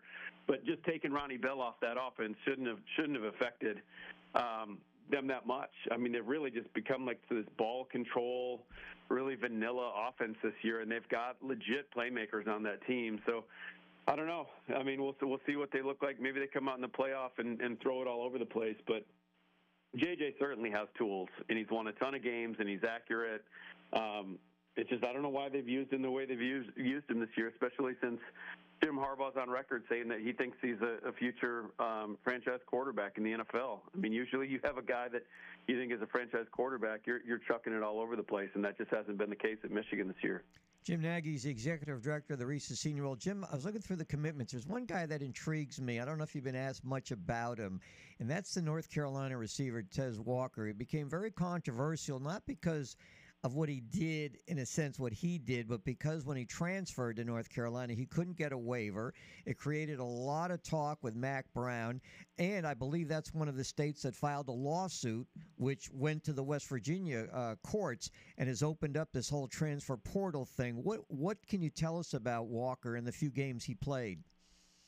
Yeah, Tez is a really talented guy, and you're right, Lee. Like, for the first month of the year, I mean, he was in the headlines quite a bit because the NCAA denied his transfer waiver, and the transfer waiver was all around, stemming from he has a sick grandmother in the state of North Carolina, and he's very close to her, and he wanted to get home and be closer to her for, his last year of college football. And so that's why the NCAA took a lot of heat, considering I know, just locally here, we kind of went through something similar, back in the day with the UMS fullback who went, Jay Prosh, who, had a hardship situation like that with his family, and he ended up transferring from Illinois back to Auburn to be closer to home. So that was Tez's deal, and he finally got on the field, I want to say like early October, and had a monster year. I mean, he's long, he's fast, we did his tape over the summer. He was at Kent State University up in the MAC, and the talent was pretty obvious. So, he was Drake May's number one guy this year. Drake May's going to be either the first or second quarterback taken in the draft this year. And Tez was his guy. So he'll have a really good week down here. I think he'll be probably be a top 75 pick somewhere in there, second or third round, just because the size and speed. I mean, everyone's going to look for a guy like that. So he'll definitely be one of, he'll be a storyline to follow through the draft process. Like his story will come out more people will become familiar with his story. So it'll be one of the talking points of the draft this year. So Jim, as always, we appreciate it. But before you go, I gotta do a little digging here. Wouldn't it be perfect? There's a guy out there that would just fit the profile for special spectators this year, right? Special spectators every year comes up with a really cool helmet that they gift a Senior Bowler, right? A certain guy that maybe played at 2 schools through his college career that might be playing at the Senior Bowl. I can't think of anybody off the top of my head. You got anybody in mind? You talking about the one with maybe like a tiger on one side and a duck on the other one? Is that where you're going? Now that you mention it, I think that'd be perfect, don't you? That would be a cool helmet to give away. That would certainly be a cool thing for special spectators to do. I'd go back to that Jalen Hurts one with the half Oklahoma, half Alabama, and I think that thing sold for like $6,000. So I don't know. We'll see. I mean, maybe you need to get a hold of special spectators and see what they got going. Well, but that would certainly be a good one. Okay, I'm just saying. I mean, it's Christmas time. You can make a small miracle happen here, Jim. Right here on WNSP today.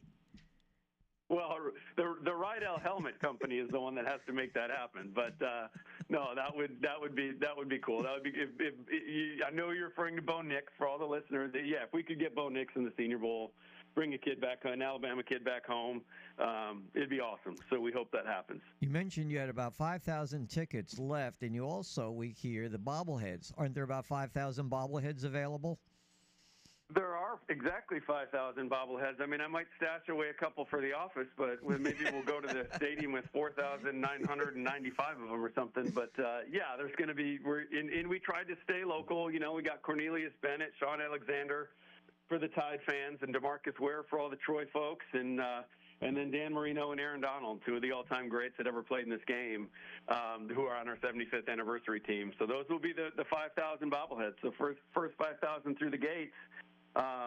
It's too bad this isn't before Christmas. That'd be a cool Christmas gift to put in a stocking before Santa gets down the chimney. So, yeah, absolutely. The bobblehead giveaway is going to be fun this year. Hey, Jim, thank you. WNSP guys, I tried. He's a tough nut to crack. I tried to pull it out of him. I couldn't do it. That's on me. Jim, well done, sir. You got through the interrogation. We appreciate it. Well, Merry Christmas, guys. We appreciate you having me on, talk about the Senior Bowl, and just Merry Christmas to all the listeners. Yeah, man. Hey, thanks for the time. We appreciate it, and to you as well. Thanks, guys. Yep. All right, scoreboard, traffic, and weather are next. And then you've been waiting all morning. I know y'all are driving around waiting for that shot at the Daily Dose of Fried Deliciousness. It is coming your way with a question based on the state's favorite Christmas movie, according to a recent poll, Elf. What does Lee have in store for us? I don't even think Lee knows yet. Hang with us. Plenty left here on a Thursday edition. It's the opening kickoff.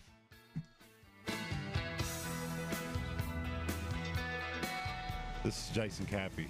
Thank you for listening to WNSP 105.5 FM.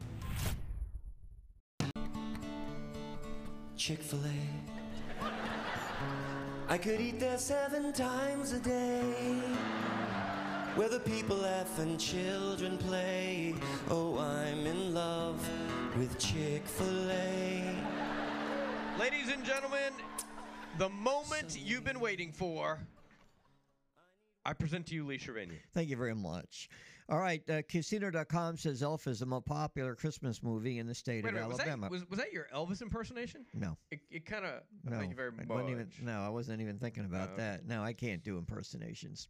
No. Anyway, this is, again, based on the movie Elf, and we'll continue through tomorrow with Chick-fil-A giveaways. So before Buddy left the North Pole, of course, he worked with the other elves and the toys and so forth. Yeah.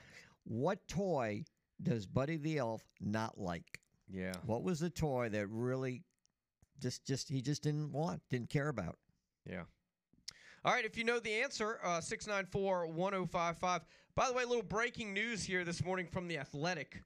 As of about 20 minutes ago, Florida State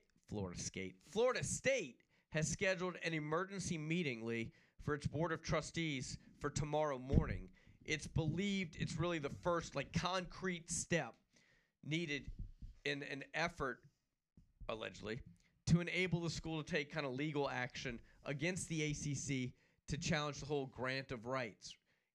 I guess would be the first, probably an exploration to see what it would take to get out of that conference. Yeah, and again, as we've talked about, I think they're locked in with this grant of rights through 2036, give or take.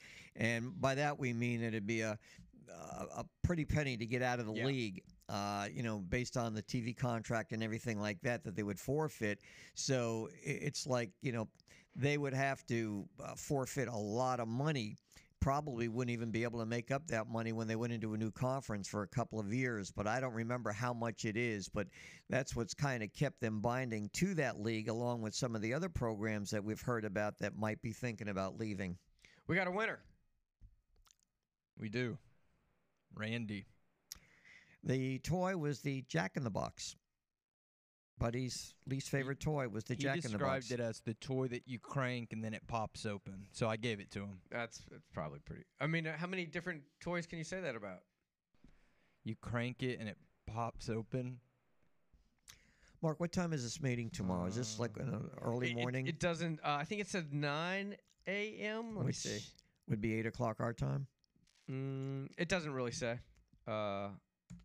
Well, let's see if there's legs to this, because the Board of Trustees has met before. It was a couple of months ago, and there were insinuations how outraged they were, and they wanted to get out of the conference, and all of a sudden that kind of died down. And again, I don't know if it was because maybe attorneys said, look, this is what you're facing.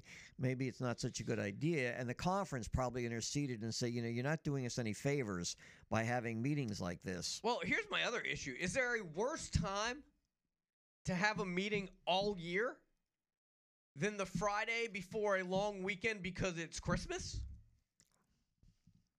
Well, who's running this, Ebenezer? Like, everybody in here, we got to talk about this. It can't wait. I don't know, man. I might call in sick. Corey LeBounty might not be the only one sick tomorrow. That's all I'm saying. That's all I'm saying. When you're talking about Christmas and scheduling meetings, I ain't going to be there.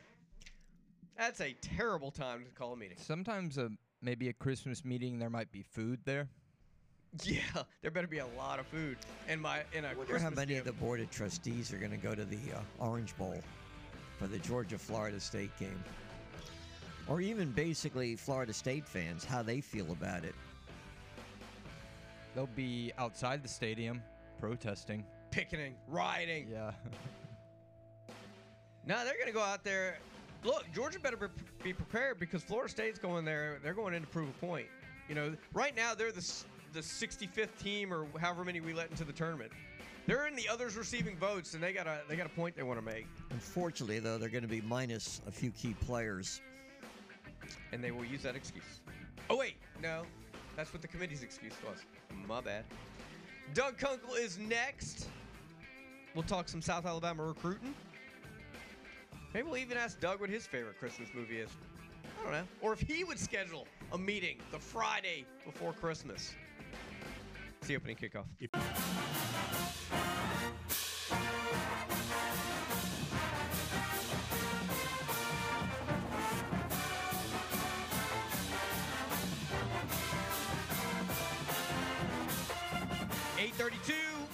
Here on a Thursday edition. The opening kickoff continues right here on the sports station WNSP. All right, let's check in with Doug Kunkel, the orchestrator of Jag Jungle, regarding South Alabama recruiting. They reeled in, last I heard, 17. Kane Womack said it was a banner year. Doug, was this indeed a banner year recruiting, at least at this point? Yeah, I would say so. I think they got a lot of really good players in this group. Some of these guys are underrated. Some guys, had SEC interest and offers, and there's just some really good guys in here. I think we're going to hear a lot from them over the next couple of years. All right, can you get a little more definitive? Well, let's start out with the local players, because Kane has always said that he wants around at least five local players from the Gulf Coast. That's exactly what he's got, led by Jared Hollins. Then, of course, Ty Goodwin out of Faith Academy, a defensive back. Jerry and Graham, the receiver from Viger. Logan Jolenbeck from Foley Alignment. And Asher Hale from St. Paul's Alignment. Let's just start with that group. Yeah, so the two linemen are, like most linemen, they're developmental guys. I don't think they'll make an impact right away. The guy who, and I know quarterbacks are splashy, but the guy I'm really looking at to maybe make an instant impact is going to be Hollins. And that's because, as you guys know, there is no returning starter. There's no returning player with significant experience at the quarterback position for South Alabama next year. They've got mostly Gio Lopez, who they really like, who did start a game against Troy, who got some snaps this year, got some experience, but he was a true freshman. They've got, I'm blanking on the name, the kid who transferred from Utah State. He did not see the field. And they're going to have Jared Hollins, who's an early enrollee, so he's not going to be that much behind the other two. And he's a guy with a lot of talent. I'll be shocked if he doesn't get some snaps this year and maybe some significant playing time. And I think the guy with the most potential star power of them all, though, is Jerry Graham. Because this is a guy who, he's 6'2", 190. That's solid. And he's one of the fastest guys in the state of Alabama, which is rare at that size. So this is a guy who I think he's going to take some coaching. He had to play quarterback his senior year at Viger, but he has experience at receiver. But I think he's going to have to be developed as a receiver to harness these physical gifts of his. But when he does, I think he's going to be a guy that is really going to be impactful. And then, of course, they were really glad to get Ty Goodwill, who'd been committed to Louisiana Lafayette for a long time, but they actually managed to flip him last week. And then Ty revealed that to the world yesterday as he signed with South Alabama. Who was the player that they flipped, I think, from Mississippi State? They flipped a player to come to South? Yeah, I won't call it a flip because it really happened because of the coaching change. That's defensive end Tyler Carter out of Vicksburg. He's 6'6", 251. He was a basketball player, as you can imagine, until right before his junior year of high school. So this is a guy who's pretty new to football, but he was not only selected to their state all-star game in Mississippi, he was the MVP of that. He had 10 tackles and 2.5 sacks. This guy had been committed to Mississippi State. They had a coaching change in November. He had already been kind of drifting apart, and South Alabama recruited him for a year. And when he committed to Mississippi State, they did not stop recruiting him. They stayed on him the whole time. When he basically, I don't know if he was cut loose or because he just didn't feel the interest was there anymore, he became more or less a free agent. And South Alabama was there with that pre-existing relationship, and they convinced him to sign. And he's a guy who, again, may not be an impact guy as a freshman, although he is an early enrollee. But he is a guy who I think we'll hear a lot from down the road. All right, I wanted to go into the case of Colin Lacey, and from this angle, and I don't know if you have any more information to share with us. I'm curious of his transfer to Louisville. Was this strictly a money deal? Because the way I looked at it, if Colin came back next year, I mean, he caught like 91 passes this year. He's the main cog. It can only help him, as far as, coming back and being the main receiver. Or there was talk of him even entering the NFL draft, and there was some talk that if he did, he would go probably in the 5th round or something like that. So what was it that led him to go to Louisville?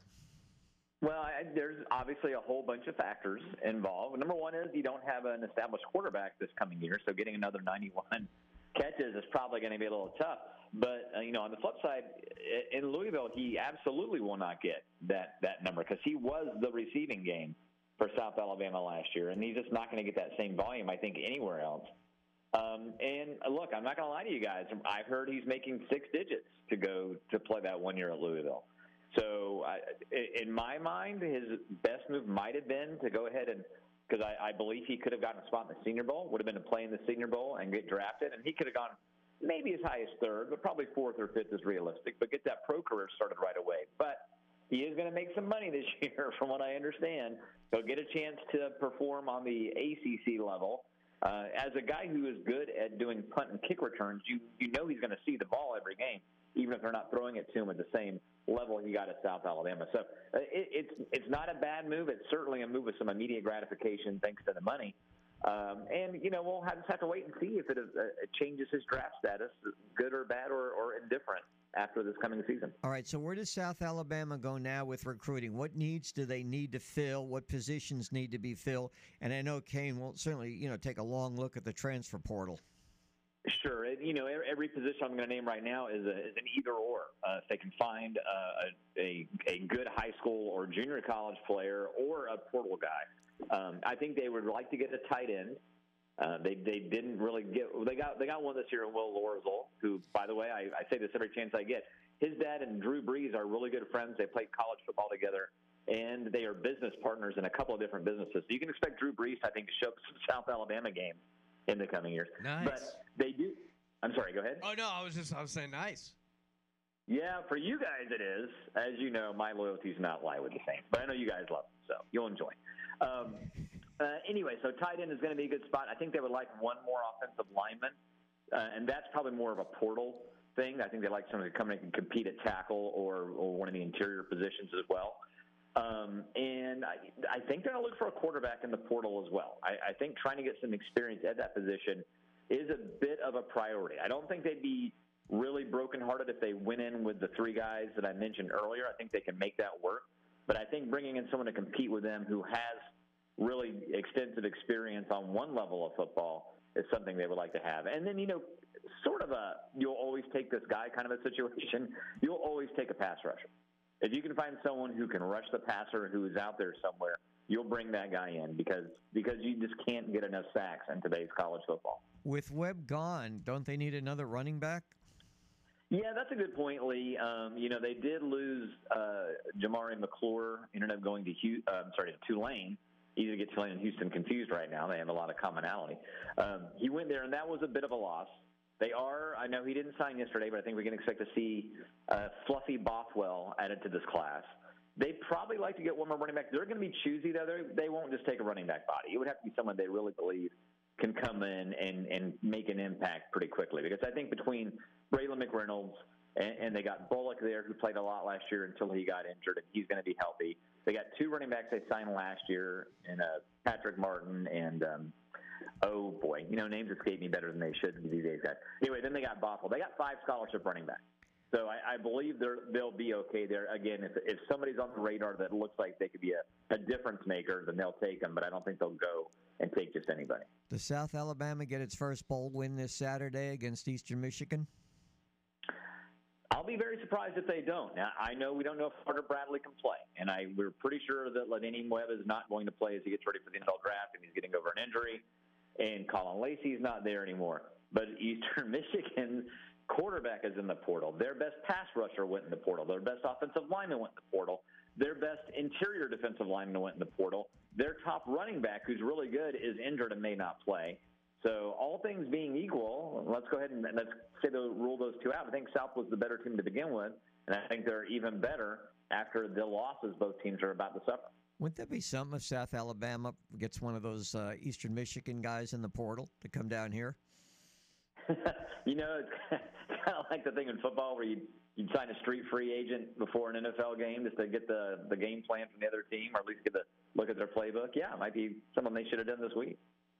Doug, always appreciate it. Not sure why you're not a big Drew Brees fan, but that sounds like another conversation for another time. Wait a minute, you're going to ask him It's because he's short. He's short. He's too short to play quarterback. Everyone knows that. Do you want to? That's the only reason. That's it. That's the only thing. I don't want no short people around me. That's what it's all about. You want to chime in on our unofficial poll question? Favorite, worst, best Christmas movie, worst Christmas movie? According to a recent study by Casinos.com, which clearly is the foremost authority on all Christmas movies, in the state of Alabama, Elf is the most popular. Christmas Vacation does not make the top 10. I got to admit, I don't feel Elf. It's never been a movie that really got me. And I know it's so common. If you don't say It's a Wonderful Life, something's wrong with you. It's the best, maybe one of the best movies ever made, not to mention it's a Christmas movie. And the worst Christmas movie, I'm sure there's been some terrible ones out there that I just never bothered to watch. I don't know. I'm just going to give you the top 2. It's a Wonderful Life / Die Hard. Die on That Hill is what I will do. Those are the 2 best. There's no doubt about it. 1 out of 2 is not bad. And we know why you feel the way you do about Elf. You just got finished saying you don't like short people, so... Will Ferrell's like 6'3". Come on, that can't be it. What about the South Pole Elf that made a debut there, right? Jumped up on the conference table and attacked him. Oh, yeah, that little short actor dude, whatever his name may be. Yeah. No, that didn't turn me off from Elf. I don't know. I guess it's just Will Ferrell is a guy that on some days you can love him, on other days you don't, because he's the same guy in every movie. And it just didn't get me the few times I've seen Elf, and it's on way too much now. Fair enough. Hey, have a Merry Christmas. Tell folks how they can continue to follow your coverage of all things South Alabama. You can hit me up at jagsjungle.com. I'm also on Twitter at Doug Conkle, so you can keep an eye on me there, too. All right, man. Have a great weekend. We appreciate everything and always having some time for us. We'll talk to you soon. All right, guys. Yep. Take care. Happy holidays. You too. All right, bye-bye. That's Doug Conkle, ladies and gentlemen. One final segment. We will close up shop, give you a sneak peek into a Friday show. So he saved himself with that movie reference. I mean, I'll give him It's a Wonderful Life. He threw Die Hard up there. Y'all really let that one go. How he kind of called out, It's a Wonderful Life, best movie. How can you not have seen it? And then just a few segments ago, you both were talking about how you didn't get it and you haven't seen it. Yeah. I didn't know if it was worth his time. Well, at least you were listening. It's a good point. Well, he perked up because somebody finally agreed with him. By the way, while we're talking about Christmas movies, Die Hard 2, a little underappreciated as well. Just throwing it out there. Nick is trying to figure out which one that one was about. All right, final segment. Stay with us.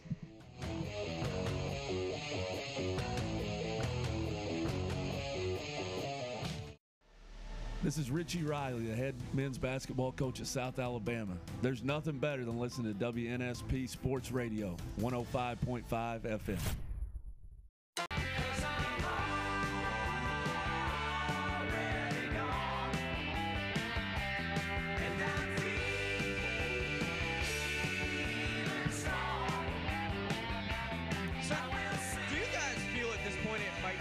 Easier just to program that song into the log? I'm thinking it might be. I do. Yeah. If you want to get me a Christmas present, how about some Eagle tickets to the Smoothie Center February 17th? I can get you maybe a third of a ticket. That's about what we were thinking too after we found out what the prices were. My gosh. Price is no object for a man like you, Lee Shervanian. I know you try to play it off. It is in this case. No. Let's see, we priced it. If you went to the last row at the Smoothie Center, which aren't bad seats, I might add, $165. It drops down to $300, $400, $500. Just to go to a concert, let's say for two people, you're looking at well over $1,000. Now, I granted it's not like Taylor Swift concerts, but it's not like the Eagles are brand new. So would you be more willing to pay $165 for Eagles tickets or Taylor Swift tickets? Oh, for Eagle tickets, easily. But to your point, I don't know about a better deal. If Taylor Swift is a great entertainer. She's done very well, but I just don't know enough about her music. Yeah, you can study up. You need to start playing some Taylor Swift songs to close out the show. You do it on your show this afternoon. How's that? I like it. Add some pizzazz. Nah, we're actually just going to play every song that we played this morning and have every guest on this morning. Good. That'd be an improvement. Wow. Shots fired. I'm just going to start copying your rundown and just throw that on the afternoon and let it ride. Does that mean we have to take George Teague in the morning? Yeah, actually, I like George. He's a great guy, and you're very lucky to have him on. Thanks. I count my blessings every day. No, he is. He's a terrific guy. I've had conversations with him before. Who else do you have on this afternoon? I'll be honest with you, Lee. I'm not really sure. Anything on the Saints and Rams today? Yeah, definitely going to be breaking down that game. That's a big game. It is. Both teams 7-7 for sure. And we've had a couple stinkers on Thursday night. Oh, so. we have a lot of them. Yeah, well, there was one that was really good. You know who's taking the abuse on these games is Al Michaels, because they say he just can't get enthused about some of these games. They've been so pathetic. But there was one that just recently, and I forgot the teams. They all run together, but they had a great game. Was it about a week or two ago on Thursday Night Football for once? Yeah, Cowboys Seahawks. I think that was a very, very good game. But the Saints Rams, I hope it's a good game. I hope my prime stays with me and doesn't go in and out. Prime should embrace this. They should do the opposite of what everybody else is doing. You know how we flex good games? Flex bad games to prime. And I would promote it as like the laughing stock of the week. Check out the anarchy. And then instead of Al Michaels and Kirk Herbstreit, just get a couple guys that are just going to bash the teams all game. Just throw like Kevin Hart in there. Yes, that's exactly who I was thinking of, actually. Get Kevin Hart. Just get guys that know very little about football and just make fun of the two teams. Well, speaking about the NFL, one of the interesting stories I read this morning was I forgot who it was. It was a writer, I think, for USA Today who really took, I'm not going to say took Aaron Rodgers to task, but basically said this guy is a really self-promoter. No way did she think that he was going to ever play this year, because nobody ever comes back from an Achilles, which I thought too it'd be almost impossible. But that all he did was promote himself. That I'm thinking about coming back. I'm going to be ready, and this and that, leading everybody to believe that if there was an opportunity and he was working out. And she said it was all a bluff, a promotional bluff, just to keep his name out there. Apparently, that doesn't do anything for either of you. Well, I mean, did we not know that beforehand, that he was nothing but self? I believe there's a lot of people who really thought he was going to come back and play if the Jets were in contention. But I think everybody's reaction was, there's no way that dude's coming back from a... That's the way I thought. It'd be impossible. Right. So, even if you didn't know, you felt like Aaron Rodgers was full of crap, and now we know he is. And he gets paid how much to talk about that on the McAfee show? 6 figures? To promote himself. Chump change. Bet you he's going to the Eagles League. I doubt it. I bet he... You six-figure guys. But would he go to the Taylor Swift concert if Travis invited him? Yes.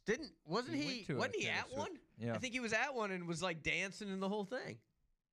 It was this after they kill it? Oh, yeah, pre-injury. It was pre-injury or post-injury that dude was swaying to the music? Pre-season. Yeah. So yeah, you know. Lee, you got to get them Eagles tickets, man. You only live once. We talked about it. We had a long conversation, but as the prices, I've seen them already there. So it's not like money. If it was the first time, yes, but second time, I would have really liked to have seen them when Glenn Fry was alive, because he was like the main guy. I went and saw Queen in New Orleans one time. Nice. Recently? Maybe like 3 years ago. Maybe 4. It's a nice venue for concerts. Huh. Yeah, I thought it was okay. Just okay? Well, you're sitting up there and you kind of start to look around. Like, this is the age demographic here is different than me. And then the concert starts and you're like, okay, these are just, a couple 60, 70-year-old guys playing music. I guess. I don't know what I was expecting, but... It was at the Smoothie Center, though. Yeah, yes? Maybe it wasn't, actually. Maybe it was in, like, a theater. Oh. Maybe it was one of them cover bands. Someone just hoodwinked you into thinking it was really Queen. Well, they had that guy that was on American Idol singing the songs because, as we all know, Freddie Mercury, the lead singer of Queen, passed away. Yeah, I know. I saw the movie. So what, is it Adam Lambert? Yeah. Okay. He did an okay job. Best concert you ever went to, Lee? Springsteen. 3.5 hours, nonstop. No warm-up act. Total. Did you need a break? He didn't, did you? No. You didn't get up once? Nope. No food, no drink. bathroom, no running to get your snacks, Absolutely nothing? not. Wow. Total stand-up, cheer, clap. They are. You talk about energy. Wow. Yeah. I feel like maybe I'm letting you down over here, taking man. him to church. I have never seen anything like that. What is? I'm sure you've talked to your sister about it, right? Yeah. She goes all the time. Well, more than I have. Only been one time. That was worth it. I don't even know, because that was given to me as a gift. So I don't even know what the price was, but I can tell you, I've never seen a concert like that where you didn't have a warm-up act. Even the Eagles. The only time I saw them at the Smoothie Center, they did the whole concert. This time, Steely Dan is gonna. All right, so let me ask you this: if you could see Springsteen for $165 a ticket, absolutely. Oh yes. I don't think the Smoothie Center could. You might even bring Miss Barbara to that one. She had an No, she did say she'd go to the Eagles with me, but I don't. She turned down the invite to go to the Springsteen when I went to that. Remember, I took the day off and went up to Atlanta. Those were the days. Yes. Oh, you're taking a day next week. I am. That's my Christmas present to you, so you can just wail away for 3 hours on movies. No, we're gonna hit a lot of topics. Sure you are. I'm gonna get Dan Jennings on. TV shows. Yeah. Yeah, your favorite movies of all time. Yes, you can do that. And, I'm gonna get all your favorite guests on when you're gone. I bet you won't get one. Let's just get. Well, Chris let's is on. Load the show You'll down have Chris with guests Stewart. that all just know Lee personally. Yeah. And we'll just find out some interesting stories We'll get about Lee. his son, his daughters, his wife, his brother. Yep. Up there in New Jersey. That's right. Former neighbor, maybe. Current neighbor. Yeah. Former, current. We're gonna scour the neighborhood. We'll get to know the real Lee Shervanian. I would think by now you'd know the real Lee Shervanian. We've worked together, 9 years now? I think that's just the first. I mean, that's the second stint. I think. Well, the total time together. I don't know. I'll have to. You know what? We should find out. We've at the been end of the together longer than many marriages. Let me tell you. Maybe we need to do a quiz. A Lee Shervanian quiz, and we'll give it to Mark, and he should at least get a 70%, right? I would think so, but I'm a very off the air, very uninteresting. There's not much there. And on air, you're any different? Yes, no, I'm not. Very uninteresting. You kind of walked right into that one. Yes, I did. There's not much you're going to find out because basically we do our show together. Indeed. I prep at home. You do. I don't go out much at night. You don't. I stay in. All right, lock Mark, in. When is Lee's birthday? I don't know. Can't Mark remember. knows, though. Y'all been No, he together doesn't. 9 years. He Just doesn't for even bragging know. He about does it. not know. He's never once come on the air and said happy birthday. That's like the base level question. The most base level. But I tell you what, in my defense now, he you really doesn't don't like know? to talk about his birthday. Nope. See, that I do know. He doesn't like it when I do find out it's his birthday. I can't remember when that was. Yeah. But he doesn't want me to make a big deal about it on the air. Absolutely not. I'm not into birthdays. See? It's just a number. See, the fact that I know that he doesn't like birthdays tells you everything you need to know. That I've been doing this with him too long. I am married to a person who pretty much her birthday goes on for weeks. And that's good enough for me. And what month do those weeks take place in, September. Mark? Oh, you mean... okay. I was going to say September. I'm sure you were. Sometimes it bleeds into October, but not A always. little bit, yeah, it runs over. All right, we appreciate you guys being around. We'll be doing it tomorrow. March 17th? For what? I guess not. Somebody in the app just threw a date out there. We got to run. See ya. Is that the St. Patty's Day? March 17th? Can we go, please?